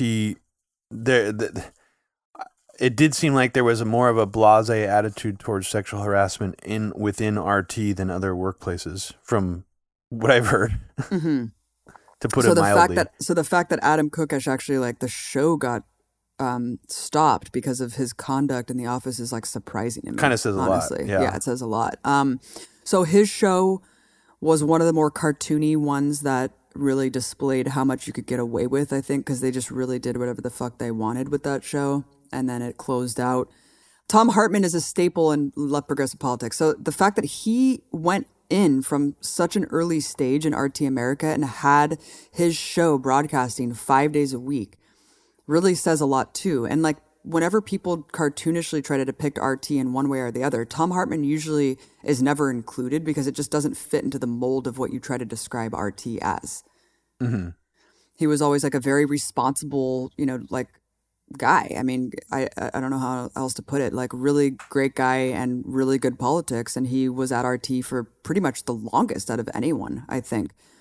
So he was there. All of those other people were there. And so fast forward to around 2011, Occupy Wall Street pops off in 2011. And let's talk about what we were doing at Occupy, Robbie, and what you thought about the fact that there was this Russian network covering the protests fairly. Almost no other media networks were, covering it. Not even local media networks. Even though some of those Occupy, maybe like KTVU or something did, but I don't really remember. But some of those Occupy events were very powerful. Lots of solidarity, people of all ages. I mean, there was like families there. That's why it was so crazy and egregious when Oakland police started tear gassing when there was like families with strollers during one of the marches at Occupy Oakland. We were there or you were there actually. I don't think I was there that day when they shut down the port, which was quite a feat also. But we set up a little table there one of the days that Occupy was happening. And we basically we decided to just do like a Media Roots episode from Occupy and just like talk to people, capture the sounds of Occupy that day, all that stuff. And I think it was maybe even that day that RT had a person there with a camera crew. It was just like, looked like two people. And I remember thinking, well, that's really cool that they're actually even here at all. And I think we even understood that it makes sense why they'd be covering this. Like they want to sort of tarnish the United States' image, but it didn't matter because it was like such a amazing opportunity to get any media interest. And I think I remember you went up and like talked to her. I don't remember who it was. You probably remember. And I think it was like right there on the spot that there was like some, like you felt like you had some kind of in, like it happened very quickly. I remember being like really excited for you, thinking like, wait, you just talked to her and like there's you built some connection where you're going to I don't remember. How did that happen? Like it seemed like you got like instantly your foot in the door after just like meeting randomly one of their crew. Well, I think that what happened is that a couple of the videos that I filmed went viral and that they had from Occupy? Yeah, and I don't want to say that they already knew who I was. There was some sort of initiation, and I forget if it was that moment. It just happened really quickly where after doing a couple live hits from my apartment, I got the invitation to come and meet with Dennis. The prospect of moving to DC was a very unattractive one because I had just moved to San Francisco and I had just gotten out of like a long relationship, and I was like, fuck, I can't imagine a worse place to go than to like the belly of the beast. Mm-hmm. how did they put it to you? Was it sort of obvious that, did you feel that they weren't going to go along with their pilot idea initially? Because that was like, between that and you having to move there with the two, like, yeah, they so seemed first, to offer you. Yeah, first they were like, what can you put together? Can you put together like a package? And anyone who knows anything about news packages, it's like usually like a 2 to 3 minute, tightly edited thing that you can insert in a broadcast. It's called a news package. And so I was asked to do that to show my competency so I could do that from location, from San Francisco, from the Bay Area, so I wouldn't have to move to DC. And so you and I did a really incredible like 10-minute piece about the Lawrence Livermore lab. And we produced it for Media Roots, and Dennis watched it and he was like, this is way too long, but it has some good stuff in it. And so he was interested, but he was just like, you don't know how to do this, which was fair. Like I didn't know how to do a news package, and I felt like I couldn't edit it down anymore. And I really was never formally trained in any of that stuff. You know, we were all just self-taught. And so I think I went and saw the studios and met with them, and they just offered me, they're like, look, just come and be an anchor, and then soon you can maybe have your own show if it goes well. And I was just like, well, I can't really say no to that. Like, what else am I doing, and what other opportunity is there ever going to be like this?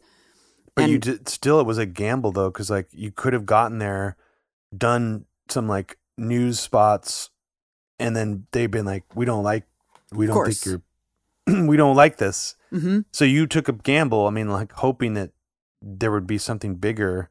And I mean, it happened very quickly. Like I remember, I mean, it seemed like it did. It was like within a span of 3 months. Yeah, it was really quick, right after Occupy. And then immediately I was already working at RT America. I'd moved to DC, and now I'm just this anchor, but I don't know how to be an impartial journalist. So I just kept editorializing everything. And like my producers would just be like, you don't say your opinions. And I was like, I can't not. I wear my heart on my sleeve. I'm not going to like pull back and like all of a sudden train myself on how to be like an independent, like unbiased anchor. So after like a month or two of being there, like literally it was that soon, Alona announced that she was leaving. And so She was the flagship show. She was the 6 o'clock, and they were just like, all right, are you ready? So yeah, Alona left, and then within the next 2 weeks, I was just training how to do the Steadicam, how to do it all. That's why the first couple episodes of Breaking the Set were so amateur hour, and I was like learning how to walk and talk and just like deliver, because I had never read the prompter before anything. It was all so new. And then how long into it did you feel like you started to actually enjoy it and get the hang of it? And then also, who was still there? Like, was Liz Wall there when you started your show?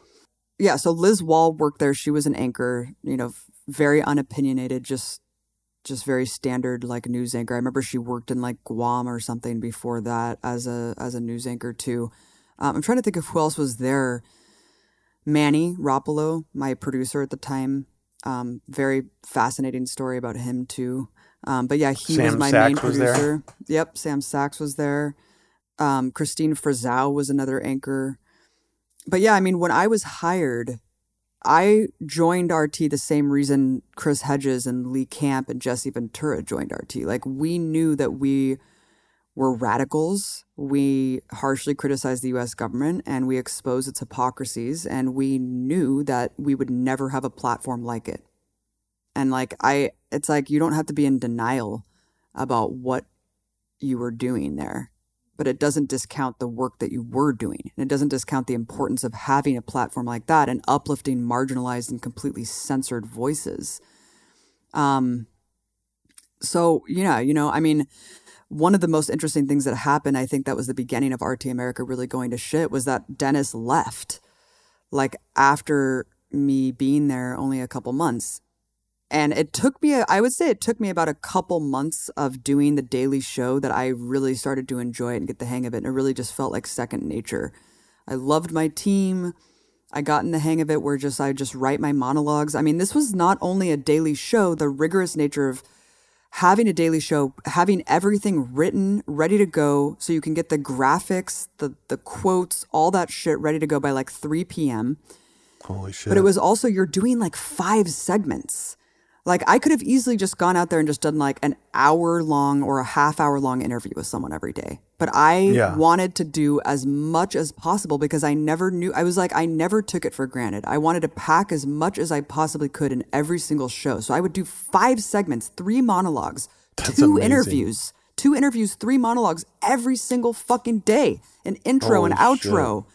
Like, that's a lot, dude. And it was like just relaying whatever the hell I wanted. There was no filters. I didn't have to run scripts by anyone. It was absurd. It was absurd. That's amazing. So you did 535 shows. 535 shows, man. 535 shows. I don't even understand. That's such a crazy amount of content. I mean, I looked back on it just to prepare for this, and it was like really emotional actually to go through the archive. And I actually was really worried because I couldn't find the archive.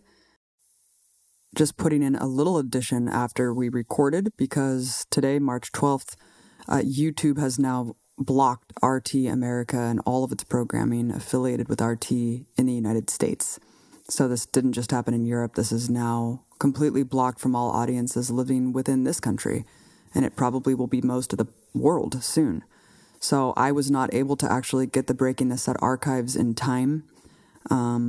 I have gotten contacted by a couple of people who said that they have the archive, and I found quite a bit of it on archive.org. So I'm going to work on putting up a mirror of Breaking the Set. But, you know, knowing that this was coming, knowing that this is the culmination of this years-long censorship campaign on behalf of big tech collaborating with the state, still doesn't prepare you for the loss of all of your work, your blood, sweat, and tears for 3 years of your life just disappearing in the blink of an eye. This is part of the historical record. This was a time capsule. This was a community. Not just the comments, but all of the embeds, all of the articles that are now dead. So much work and time extinguished. It's erasing history, and we deserve to have access to this information. But our tech overlords want to infantilize us and treat us like children. And so we're not allowed to see the thousands of reports that I did.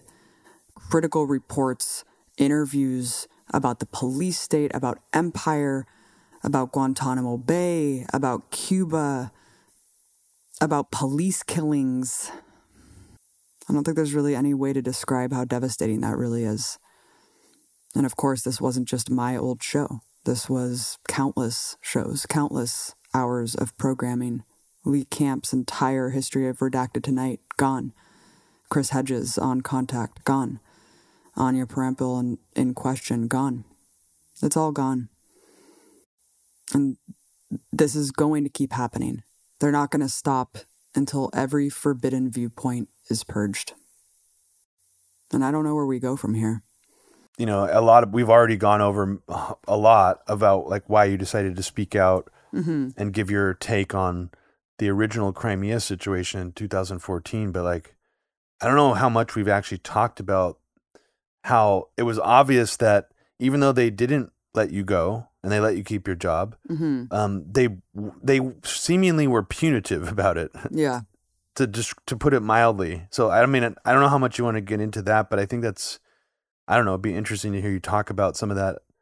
Because I mean, I think it leaves me, just being your brother, your sibling, like with mixed feelings about, you know, how they treated you. I mean, like obviously, I'm not happy about it, you know, like the way that they treated you after that situation. It was the flagship show. I've had countless people tell me it was the best show that RT ever did. And they squandered it. The thing is, like, when RT America was shut down, I went out there and I was like, look, this is really devastating news. Because it really was an unmatched platform for anti-war voices like myself, like Chris Hedges, like Lee Camp. And like, it was one of the only alternatives to this US-centric corporate domination of our airwaves. And like, if you really do want to compare open, quote unquote, Kremlin propaganda to US propaganda, well, it gets much more insidious because you can point to really the corporate capture of the state and look at all of our corporate captured media and argue that's just essentially echoing what the state says. And then you look at actual state-funded media like Voice of America and Radio Free Europe, and it just is so cartoonish the way that these outlets are compared, and it is so much more insidious to actually navigate U.S. propaganda because it's so pervasive and so all-encompassing. What I went through overall, I did prove a very interesting point that you can somehow carve out editorial freedom if you are willing to put your job on the line and you do have actual morals that are consistent. And I think that is more than what you can say at several other news outlets that call themselves free and honest Absolutely. and open. And that I feel like is the biggest lesson of all.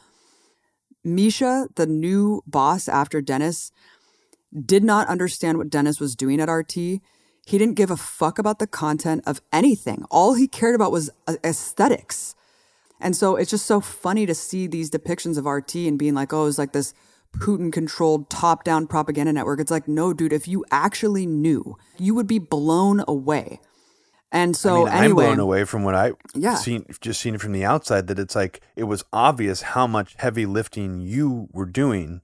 It was, some of the other shows, it would just like, I don't know where they were getting their scripts from to read news stuff. I mean, who knows how much that was coming from the Kremlin, but like all the other shows, it was very obvious that it was all coming from the staffers. Like there was whatever those producer meetings or production meetings you guys would have every day. I was obvious even just from being there that they weren't about like seriously shaping the content of the show. Right. It would be sometimes like they would even, you even got dumb fucking suggestions of what to put in shows sometimes, like Monument Men.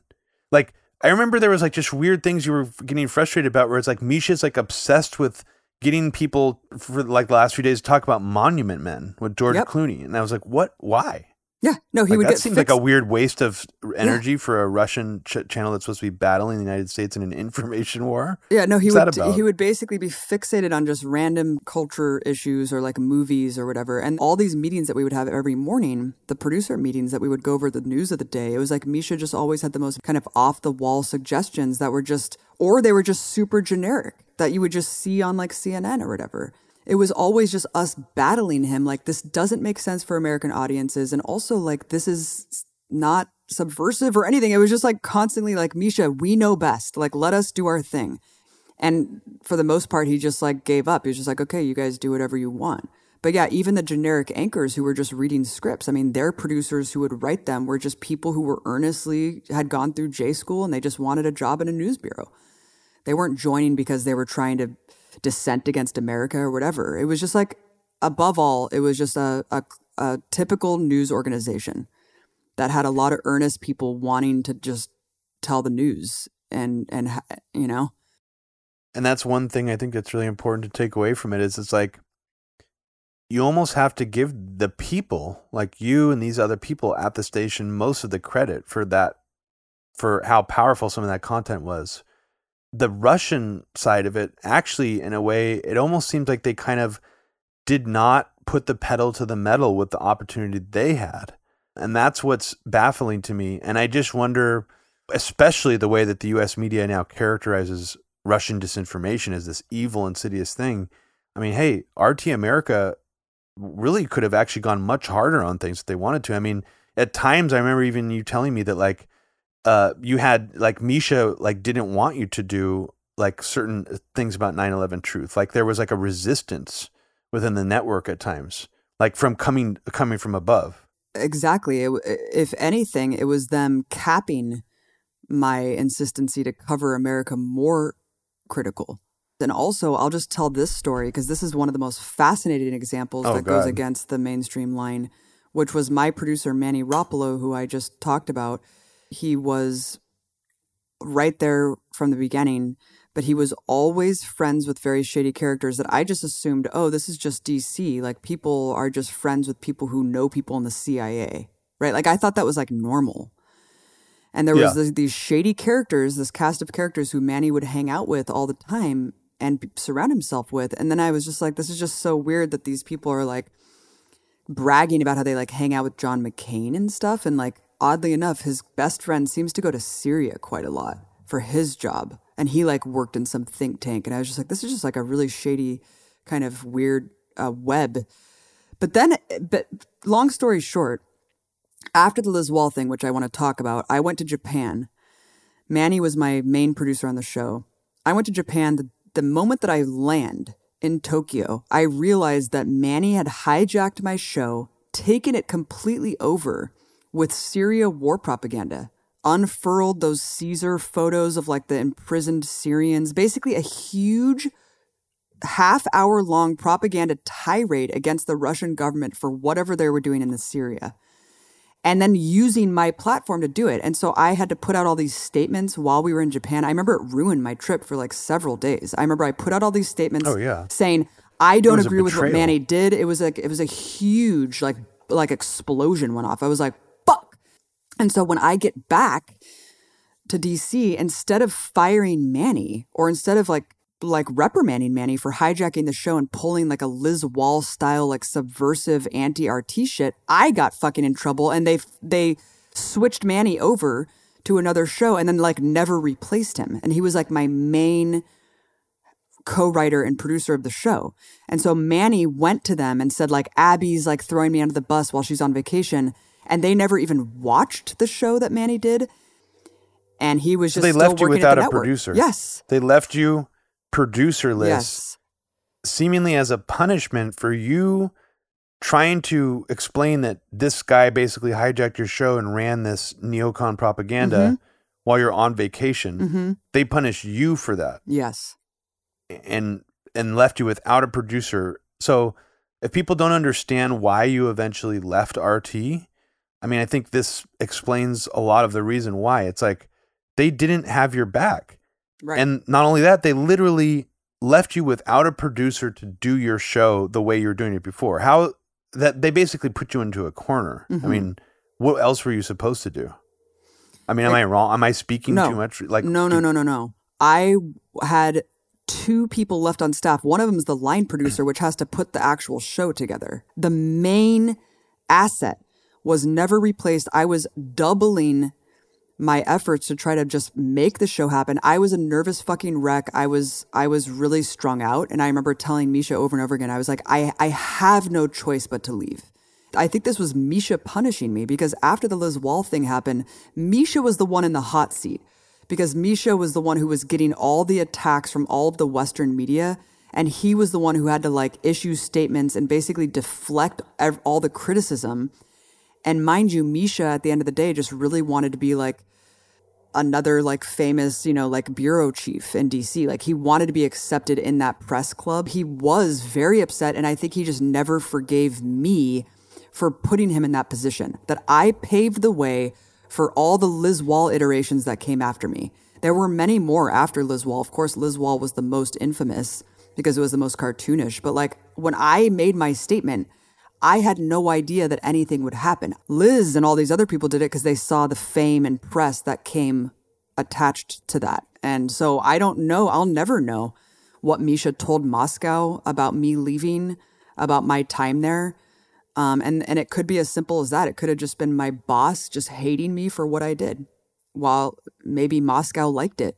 Yeah, I wonder how much of that was Misha just fucking with you and because he was personally upset, or, how much that was other people. I mean, wasn't it the actual Margarita, the head of the Russian media, who like said you should go to Crimea, like after the initial statement you made, which seemed almost kind of like a threat. People took it as a threat. Yeah. So time. If you've listened to this podcast before, I'm sure that you know that I made that statement about disagreeing with the network's coverage and also what Russia was doing. I wasn't trying to hijack air or throw my network under the bus. I talked to Misha that morning and I was like, I'm going to say this. And he was like, okay. Like that's literally all that happened. And so I said what I did. And then of course I became this international anti-Russian hero overnight without media networks quite understanding who I was and what they were platforming until it was too late, because I turned the narrative on its head and started to tell all the networks that would have me on that they were also participating in propaganda and warmongering. Outlets like NPR, I'd be like, who funds you? Like Chevron, like it was just like that kind of shit. And so quickly they had to throw me under the bus. The next day, Liz Wall comes out, resigns live on air. It turns out her entire resignation was stage managed by neocon Iraq war architects like Bill Kristol and his henchmen, Jamie Kirchick. So this was all set up. It was used to delegitimize what I did and actually, to a certain extent, paint what I did as like a false flag to somehow give legitimacy to RT, to pretend like RT had editorial freedom, when in fact, Liz was the real hero because she resigned and blah, blah, blah. You can see Liz in all these interviews literally reading notes that were given to her by Jamie Kirchick. It's very sad. She had a total fucking spiraling out of control after she didn't become famous because of this. The years following, several other RT journalists resigned, hoping to get similar kind of fame. But I think at that point, it was known that it was just mostly a publicity stunt to do this kind of stuff. So the next day, I wake up, I'm all over these fucking headlines all over the world. And amazingly, Huffington Post also covered it, where they said Margarita, or I don't know if it was Margarita, I'm assuming it is, the woman who runs all of RT, but it basically said Abby's getting shipped to Crimea. Abby Martin is getting shipped to Crimea. And so I walk into work and I was like, Misha, what is this? And Misha was like, it's great news. He's like, you're going to Crimea.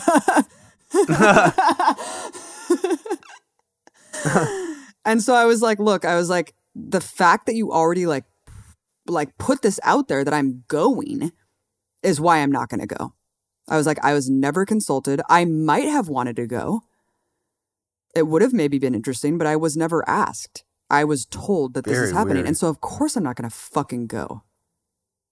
Why would I? Yeah, what a bunch of bullshit. But so it's just so wild to actually look back on what I did, going through these archives and seeing the incredible opportunities, going to Guantanamo Bay, having the Guantanamo Bay detainees tell me through their lawyers that they watched my show every day.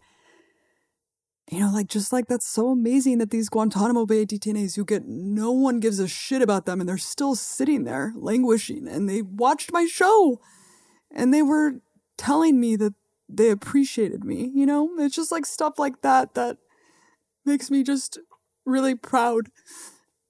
Can I say that they also saw me playing on your show? I was really proud of that. It was very heartening to hear that. I mean, being able to perform that on any television station besides like a local public access TV station was amazing. I mean, and I'm so thankful that you let me do that. I mean, I remember even being worried a couple weeks before, thinking will this be too ridiculous if we just play a song where it's just this clip of Obama saying we kill kids on the basketball court? I mean, I know Abby's show gets edgy, but this just seems like really over the top. And you were just like, no, this is great.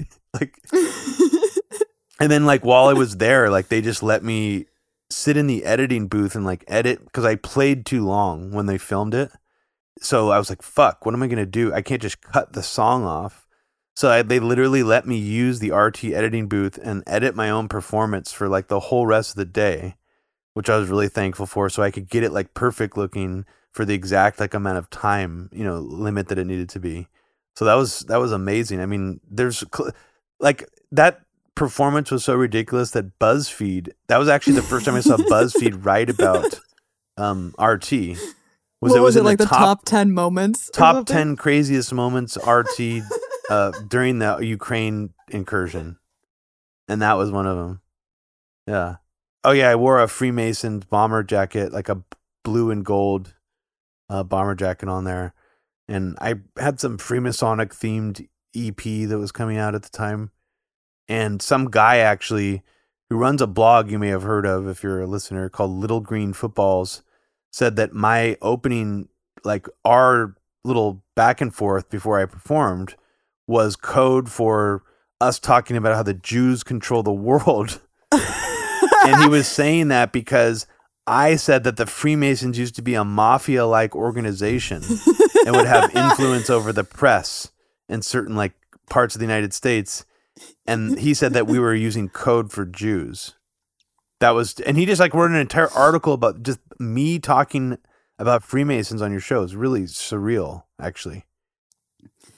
It is. Your performance is actually one of my favorite segments on the show. Because nice. I had a segment called Breaking the Stage where I did highlight musicians. And a lot of them were misses. But a lot of incredible musicians like The Narcissists, like my friend Soul, and of course Fluorescent Grey, my brother Robbie. I really encourage everyone to check it out. It is one of those things that you'll just never see on TV ever again. Like, it's unmatched, and it's just bizarre, the surreal nature of your performance, the what the performance was, our interview. The whole thing is just hilarious, dude. Yeah. I mean, I just wanted to briefly just say what else I was able to cover, and just how crazy it is to think that Misha just like let me do, like, I never asked anyone. I would just book these guests, do these interviews, and like maybe 1 out of like 10 crazy guests, Misha would just be like, oh, like, did I see Amber Lyon taking mushrooms like on TV? like Amber Lyon, when she switched over from like war reporting to just doing like psychedelic research, and she had all this footage that I just like fed to the editing bay without even anyone approving it or anything, of Amber just popping all of these psychedelic mushrooms on her journeys. And like the whole interview, she was just B-roll of her nice, like tripping out in bed and like the Amazon and shit, and like all it's just like very over the top, like her taking ayahuasca. That's amazing. But I mean, just the Guantanamo Bay thing, I think it means everything to me. You know, going to the West Bank and seeing Palestinians recognize me for my rants against Israeli war crimes in 2014. And they were like, you are her. Like, you are that person who gave us a voice. And it's like, it's just incredible stuff to look back and take stock of what Breaking the Set did, you know, because it was like such a traumatizing, weird way to end and to walk away and like never look back. It wasn't even about the politics. It was just a very classic like boss-employee relationship. I mean, of course, there's a lot of political context, but and after the Crimea statement, as you mentioned, I covered Ukraine like for 3 months. It was like it was like every day we'd have another interview where we're doing either debates, hosting both sides. It was like I really wanted to dig in there and not just let it go, and not just be that token statement to be like, okay, now I'm done. Like, I made my statement and it proved this and now it's over. It's like, no, I kept pushing and I kept going. Looking at this list of like, you know, going to cover the BP oil spill, going to covering Hurricane Katrina after the fact, talking to like victims of Blackwater and people who are like have cancer from the BP oil spill today, going to Cuba, being able to wrap up Breaking the Set with these incredible episodes about Cuba, having Joe Rogan on to talk about DMT, like literally Joe Rogan on Breaking the Set talking about DMT, I forgot about and that. Lucid dreaming. That's hilarious. That's amazing. I mean, having Bob Graham on talking to him about the 9/11 cover-up, Ed Asner telling me that the buildings were blown up, having a Nestle woman who looked like a robot, like a Vanilla Sky. It was the Vanilla Sky demo video personified with that was the craziest shit. A replicant. We just gotta clip that and put it on Twitter, dude. Like, just, yeah, you know what? Just that by itself. I should. The replicant from Nestle. That was one of them. Definitely one of the. That's like top 5 moments of your show for sure. Absolutely that was incredible. I've never seen anything like that. What were they thinking sending that response to you?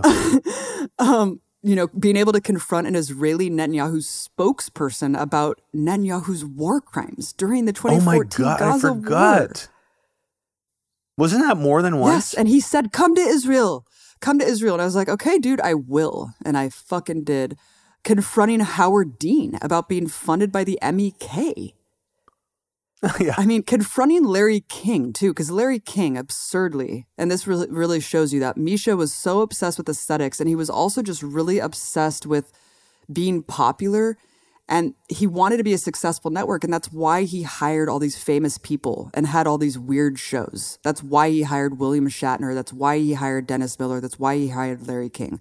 Larry King was like the most proud he's ever been, because this mainstream person finally was adding legitimacy to RT America and finally putting it in the mainstream.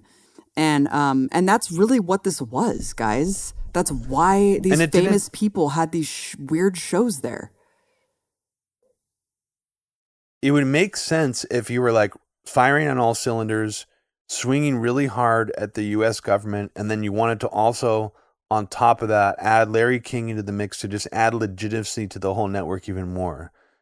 But that's not really what they did, because By the time they had brought on Larry King, I feel like that's when the network sort of started to defang and get oddly less critical of the U.S. government.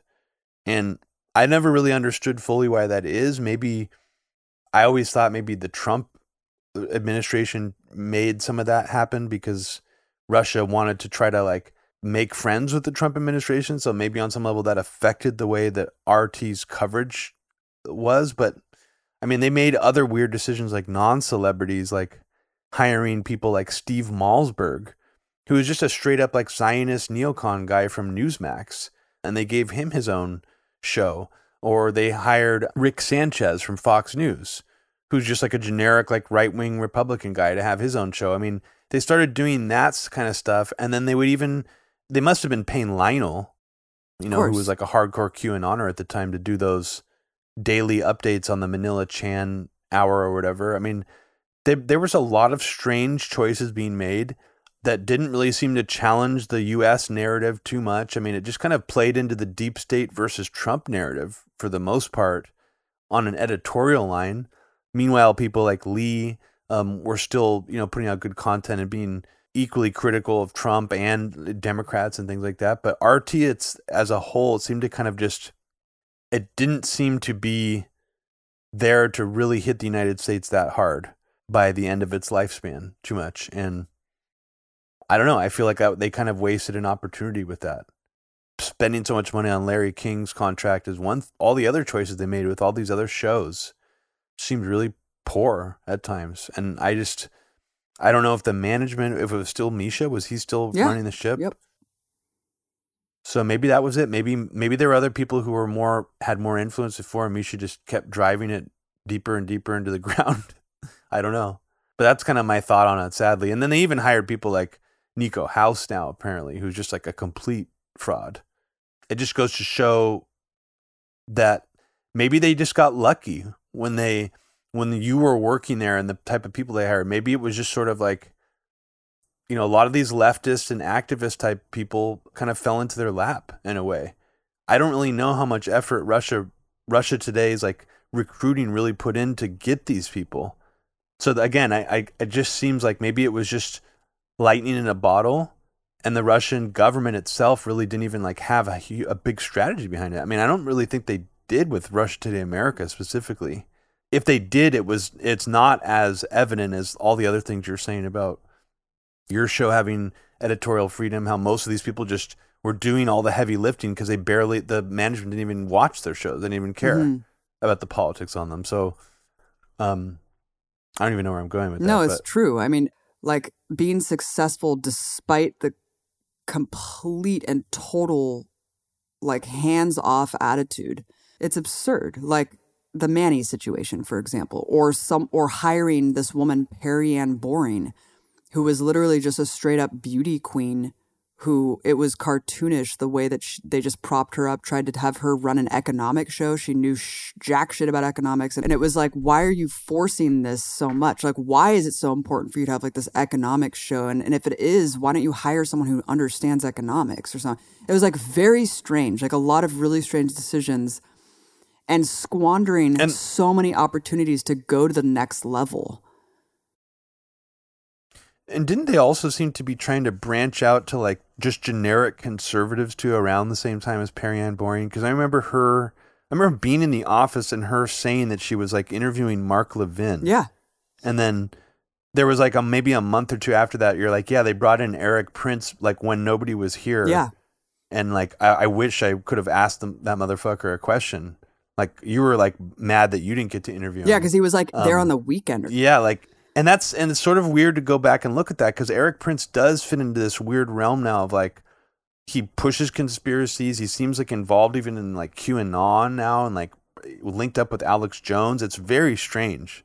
So what was that?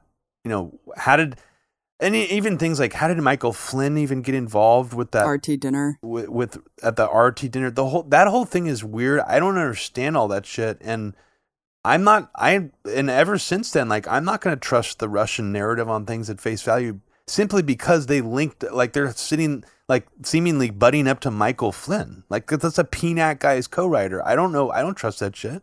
I don't know what's going on there. Yeah, that RT dinner was weird as fuck. I mean, the fact that they, like you talked about, I mean, they really kept on a lot of right-wing weirdos and essentially purged all the leftists. I didn't even watch RT America since I left for personal reasons, but I don't have to even watch it to know that the majority of the network was just trash, like based on who was working there. And so it just further consolidated like the right-wing viewpoints, purged a lot of the left-wing viewpoints. Of course, Lee was still there. Lee at that point could do whatever the fuck he wanted.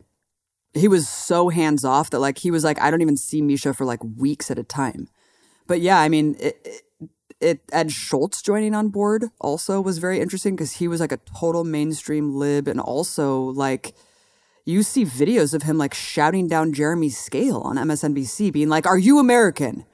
Like when Jeremy Scahill was like dissenting against the Libya NATO bombing. Oh yeah, I forgot that they brought on Ed Schultz. What a weird choice. Yeah, and it was just like, that was weird too because it was just so like not subversive, you know?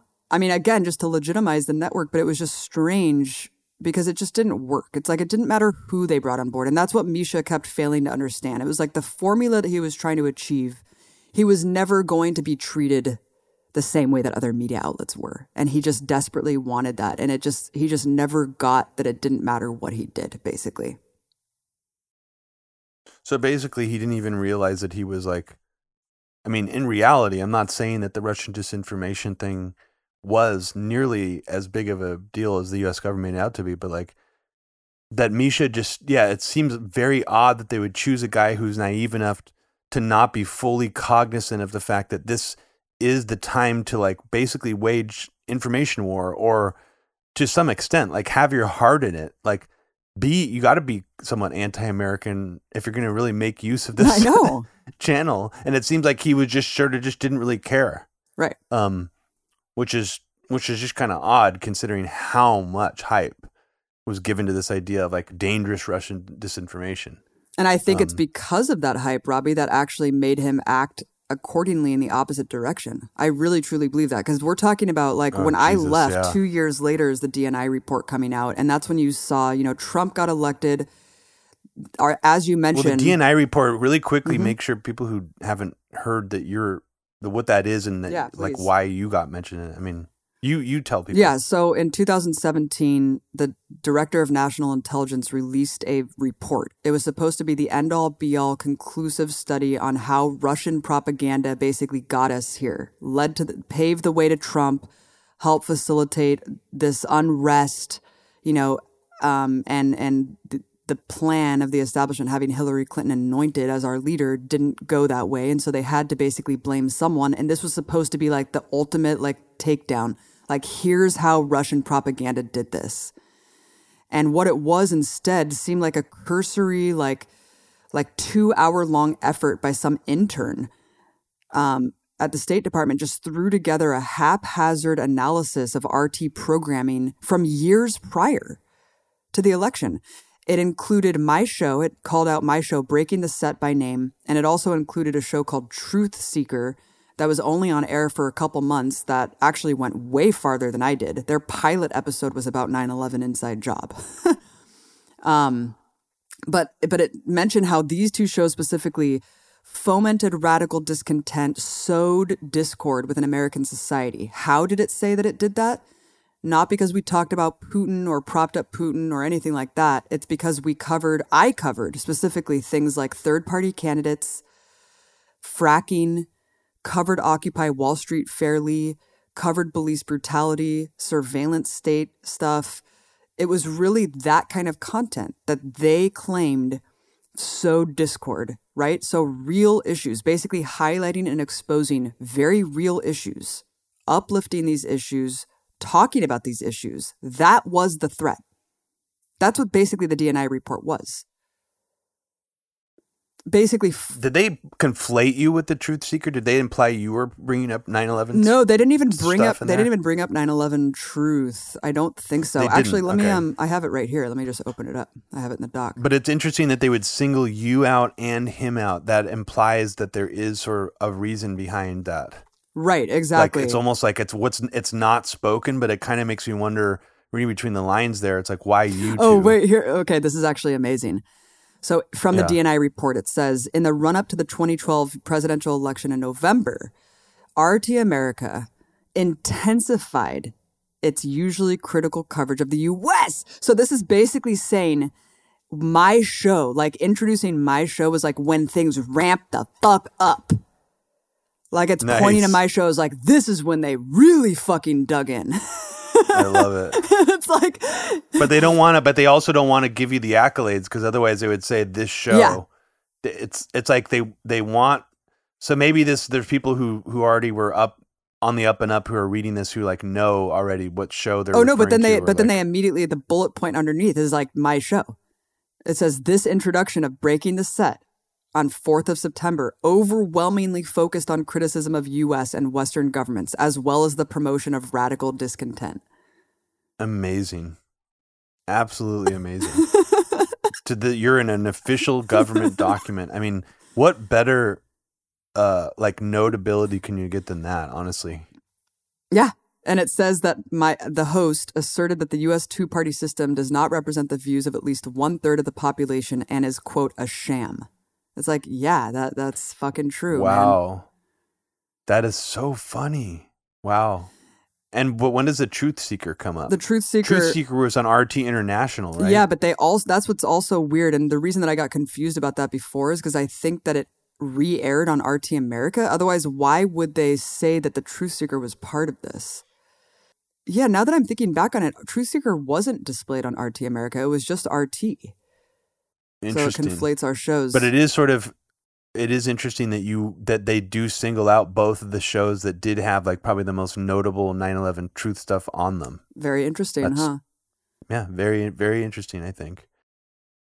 Now, especially that we're in this zone where even Victoria Nuland is now saying that, Russia's going to do more false flags. Everyone's talking about false flags. I mean, it's in the vernacular. Governments are using it against each other now. It's absolutely fascinating. Trump just made a joke, in fact, at some donor dinner. He's collecting donations or something, saying that we should take some Su-22 fighter jets and paint them as Chinese and bomb Russia. Yeah, great idea, dude. Fighting the deep state by suggesting false flag attacks. Absolutely unreal. Looking back on it, there's a lot of stuff that I'm embarrassed about, but it's all just part of it. Like I'm proud of my overall body of work. I mean, of course, I'm embarrassed about interviewing Mark Dice and Alex Jones and Weave, who I actually did not know was a Nazi. And a lot of these, because I had such little staff and because I was just like going a million miles a minute and I had no one like vetting guests and stuff, like I would, in the morning meeting, they'd just be like, there's this guy who basically just got out of jail for violating the Computer Hacking and Abuse Act or whatever. His name's Weave, and he's this notorious troll. And I was just like, okay, great, talk to him. It was like that kind of shit. It wasn't like they told me, like, here's this infamous neo-Nazi Weave who did this and that. And I was like, yeah, I'm going to fucking interview this guy. It was like such a rushed operation that it was basically happened like that. The Mark Dice thing was actually Misha asking me to do it. And I was like, sure, I'll interview Mark Dice. I guess I could have said no. I didn't actually know how fucking insane he was at the time. Alex Jones was another funny interview too. But like, yeah, of course, looking back on it, it's fucking mortifying. Of course, I wish that I didn't promote these people. But did you have Paul Watson on? No, I never interviewed Paul Watson.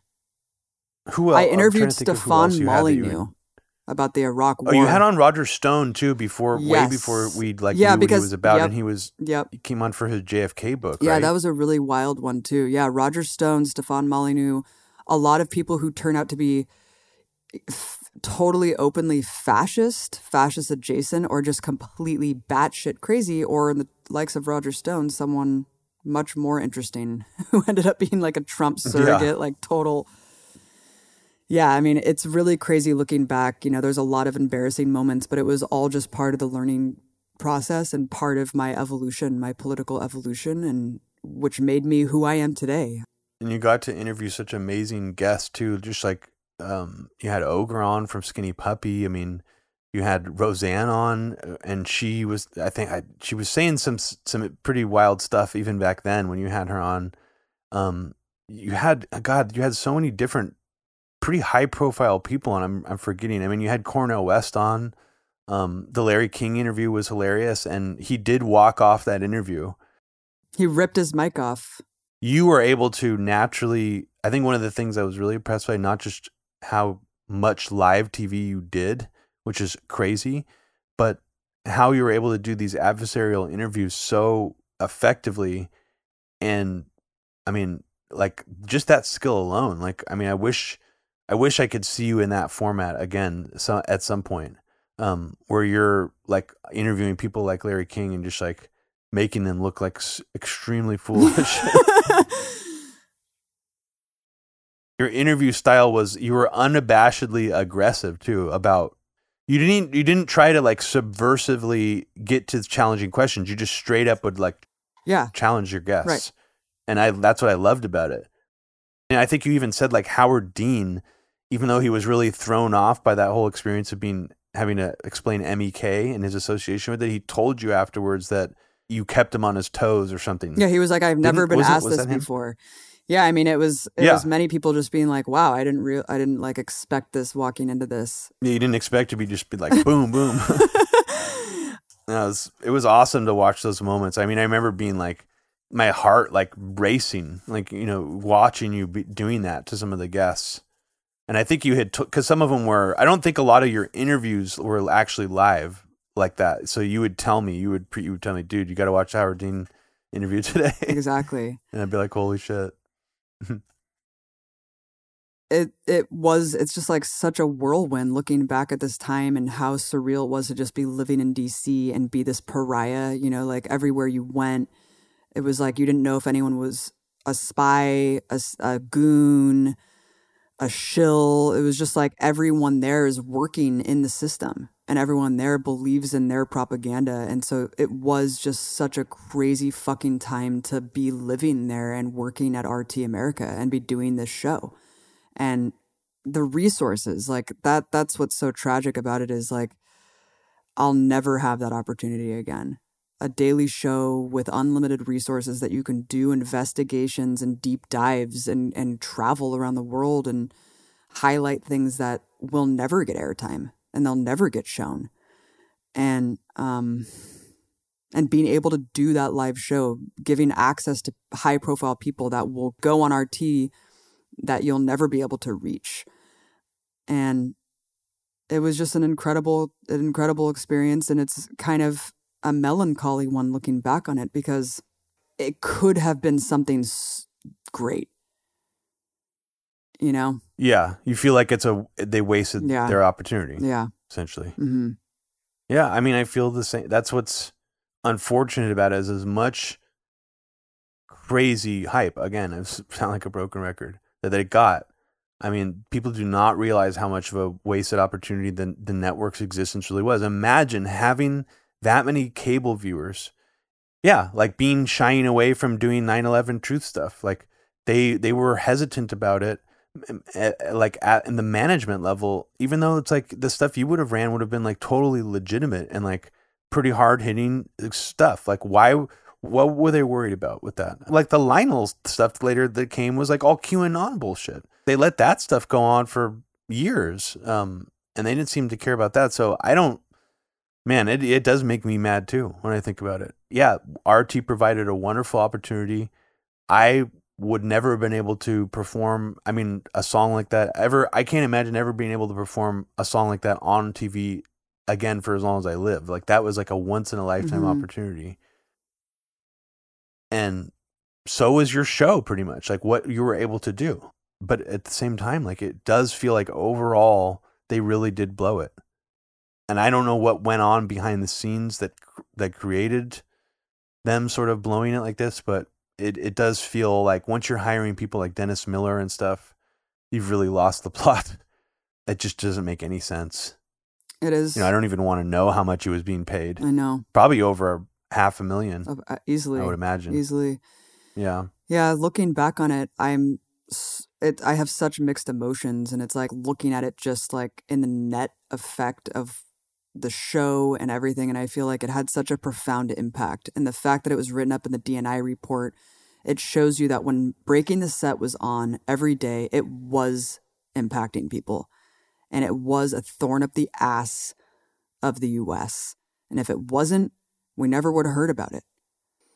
And afterwards, something happened where they ended up basically acquiescing, wittingly or not, to the demands of the US government, which was taming itself and neutering itself. And basically all the most subversive viewpoints were completely minimal.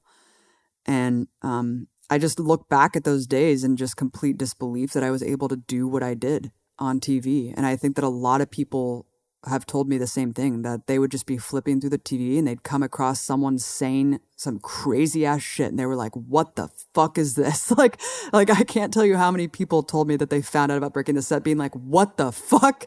It was like the Howard Beale network moment. It was like, you look the part, you act the part, but the shit that you're saying is like people couldn't believe it because it was just so out of the box of anything that they were used to. And I have endless gratitude for being given the platform and all of the resources that I was given to explore all the bizarre, obscure topics that I did, all the stuff that I was interested in, fascinated with, all the trips that I was able to go take, shed some light on some really crucial issues and, pass the torch on to people like Anya and Lee. And like now talking about it and people are like, oh, it was just utter trash for 6 years, so who cares? And it's like, but just living that and knowing what it was is like so intense. It felt like, and almost, I mean, even just from my perspective, it almost felt like I was like periphery to some kind of like movie plot. I mean, like at times, I mean, just the role that you played, it felt so important. And it meant a hell of a lot. Like I remember getting emotional, like just watching your show, like just thinking about what it meant to the whole makeup of like the world at that time. I mean, it was a really big deal.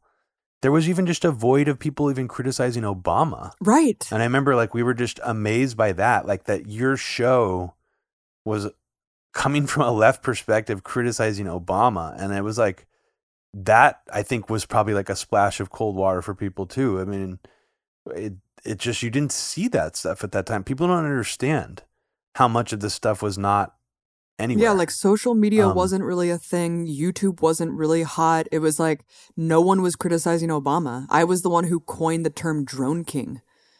Yeah. It's hot to criticize Biden now, but like imagine a time where that didn't exist. Yeah, it's crazy. What were you going to say about the drone king thing? Oh, I just remember the graphic because I used that clip in a very heavy agenda of the graphic of Obama with the crown. You're like angeredly pointing. You're like yelling in the clip, but there's like no audio. It's so good. Or being able to like just cry, like when Michael Rupert killed himself. It was just like moments that are just, it was like the collective like grief, God, yeah. like harnessing like all the energy that we were feeling and like using that platform to just be like, this is like our collective rage. Where did you ever get scared? Like, I mean, other than, I'm sure you probably got a little bit scared during the Liz Wall thing, but like overall, were you like ever like thinking that like this, did any thought occur to you that like you would be accused of being like a Russian spy or anything like that crazy? Like that the climate would get bad enough or that someone would hurt you and then make it look like Russia did it? Did you ever have any paranoid thoughts like that? Because I don't even know if I could mentally handle being in your position just from that paranoia I would experience. I think I compartmentalized it and I was just trying to do the job, I feel like if I sat back and actually really like went through even what had just happened, which was the fact that Manny turned out to be some asset. Oh, yeah. That Liz was some asset. It was hard to even wrap my mind around that, let alone like what was going to happen next, possibly. So yeah, I mean that I can't even imagine what that would be like. Yeah, so you experience it on a personal level. Yeah. Just internally in your own like friend circles. Right. These weird betrayals and people not being quite who they seem. I mean that's actually, I mean that I don't know how I would have dealt with that. What a fucking weird time, man. It's so crazy. It is crazy to go back and remember all this stuff. I mean, I'm getting a little emotional just thinking about it. like there's definitely parts I did not remember. Yeah. And how much they like affected things and just how much like they had an impact moving forward. I mean, that Manny thing, like I now, like, it makes me realize, like, you can be too paranoid. I mean, definitely people are too paranoid out there, but if you live in DC and your intent is to like shield yourself away from like literal US intelligence agents, like you really can't trust anybody. Like you can make friends with people and like, but I mean, like, if they work in government or if they know people who do, it's like you never really fucking know. You just don't. And I think that DC is a crazy place just for that reason alone. So what a wild, it was a wild ride. What a wild experience. Man, and do you miss DC just as a... Hell no, dude. DC is one of the worst places I've ever been because it's so superficial feeling and because everyone is so untrustworthy. Like, they say that DC is Hollywood for ugly people, and it really is that, because LA is very like obvious. It's like everyone's trying to fucking use each other. You know right from the get if someone's doing a bit or if they're trying to read you of how they can pursue their own shit, like how they could use you to advance themselves. DC, everyone's playing a game. Everyone's playing like the long con. It was a very isolating existence. So that's it, Robbie. That's the real story right there. I don't think you're going to get a more authentic display of what RT America was really like. And the good, the bad, and the ugly, baby. That's it right there. Yeah, no, we also didn't even get a chance to talk about some of the wackier characters there, like Ben Swan or Sean Stone. It was very cathartic to go through all this because I really haven't, and I purposefully like not looked at Breaking the Set stuff since I left. I obviously, as you can tell, I haven't really processed it all, but it's so important to do this. Like, once RT America shut down, I was just like, fuck, like, it's just so crazy because a part of me just thought it would keep going on. And it was like it would never stop. And even though it manifested into something that I just didn't think was really great, it was like still just the legacy was still there and it was continuing, to persevere in the face of all of the threats and the government shutdowns and the FARA registration and all of that. And of course, I have many friends that still work there. And so for all of this to happen right after Russia invades Ukraine, and then to know that this huge station that I was such an instrumental part of is just gone, and that Breaking the Set archives will soon disappear, it was just like a hard hit, Yeah. Well, that was a very emotional ride through the history, the good, the bad, the ugly, the nostalgic about RT America, and end of an era, RIP RT. And yeah, you could have been something beautiful if you really appreciated what you had. I'm sure there are some people at RT who've always, after what you said about Crimea, they've maybe even seen you as some like entitled American brat who didn't appreciate what you were given. But I really do think that they did not see that opportunity as being something that would actually benefit them. What Jamie Kirchick was describing was like more clever than like anything they try to do about like, a false flag that you're like speaking out as like a fake thing to make it seem like they have that people there have editorial independence. Anyway, that was very convoluted, but yeah, I mean, shit's getting really crazy. It's so gross that you look at like RT America's wiki and it's just like half of it's just about what Jamie Kirchick has said about the network, and like half of it's about Liz Wall. God. And it's just like, it's just such a grotesque way to summarize what this project was. Beyond grotesque, it's just fictional. Right. I mean, at least be truthful about it. That's what we're trying to do. That's why we're not glossing over everything. And, I asked you specifically if you would be okay talking about like the negative things about it. Because, I mean, I just don't think very many people are going to tell that story. Right. So thank you for like being willing to do it. And I don't think there's going to be anything else like it, is the thing. So even though everybody acts like there's all these opportunities now on the internet with streaming and stuff, I think it's kind of the end of an era. I think one of the key messages here is like, carve out your own space and really build up a following on your own. If you can put in the work, because that's always going to be what ultimately matters. Having Breaking the Set, and it was like an amazing way to help build that, you know? Mm-hmm. And our podcast, I'm sure we've gotten a lot of people just to our podcast from people who got introduced to your show. So I really value that. And thank you, Robbie. It was really amazing to talk about all this and to really just digest what happened, what I was a part of, and look back on it with pride. Above all, I did my best, changed my life forever, and I'm sure it changed a lot of people's opinions and minds. And the thing is, we'll never know what kind of influence it really had. That's the thing. It's like, yeah, it was broadcasting to all these people, but like we never really had numbers of like who was actually tuning in and all that. And so it's just kind of the great unknown.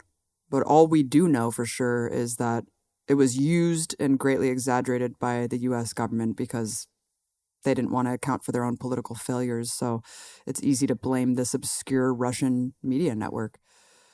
And to shut it down once and for all.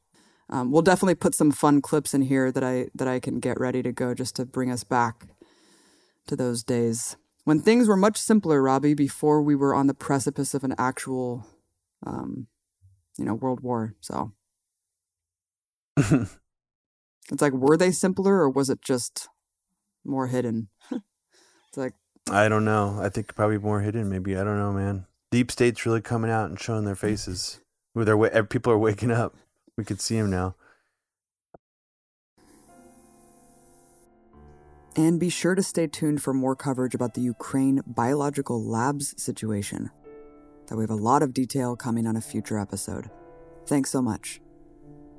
Well, thank you everybody for listening. As always, please consider becoming a Patreon subscriber. For as little as $5 a month or per episode, you get access to a premium bonus episode per month. We have tons of content, something like over 75 hours of content of just our bonus episodes that's immediately available if you become a subscriber. You can do so at patreon.com/MediaRootsRadio. Take care, everybody.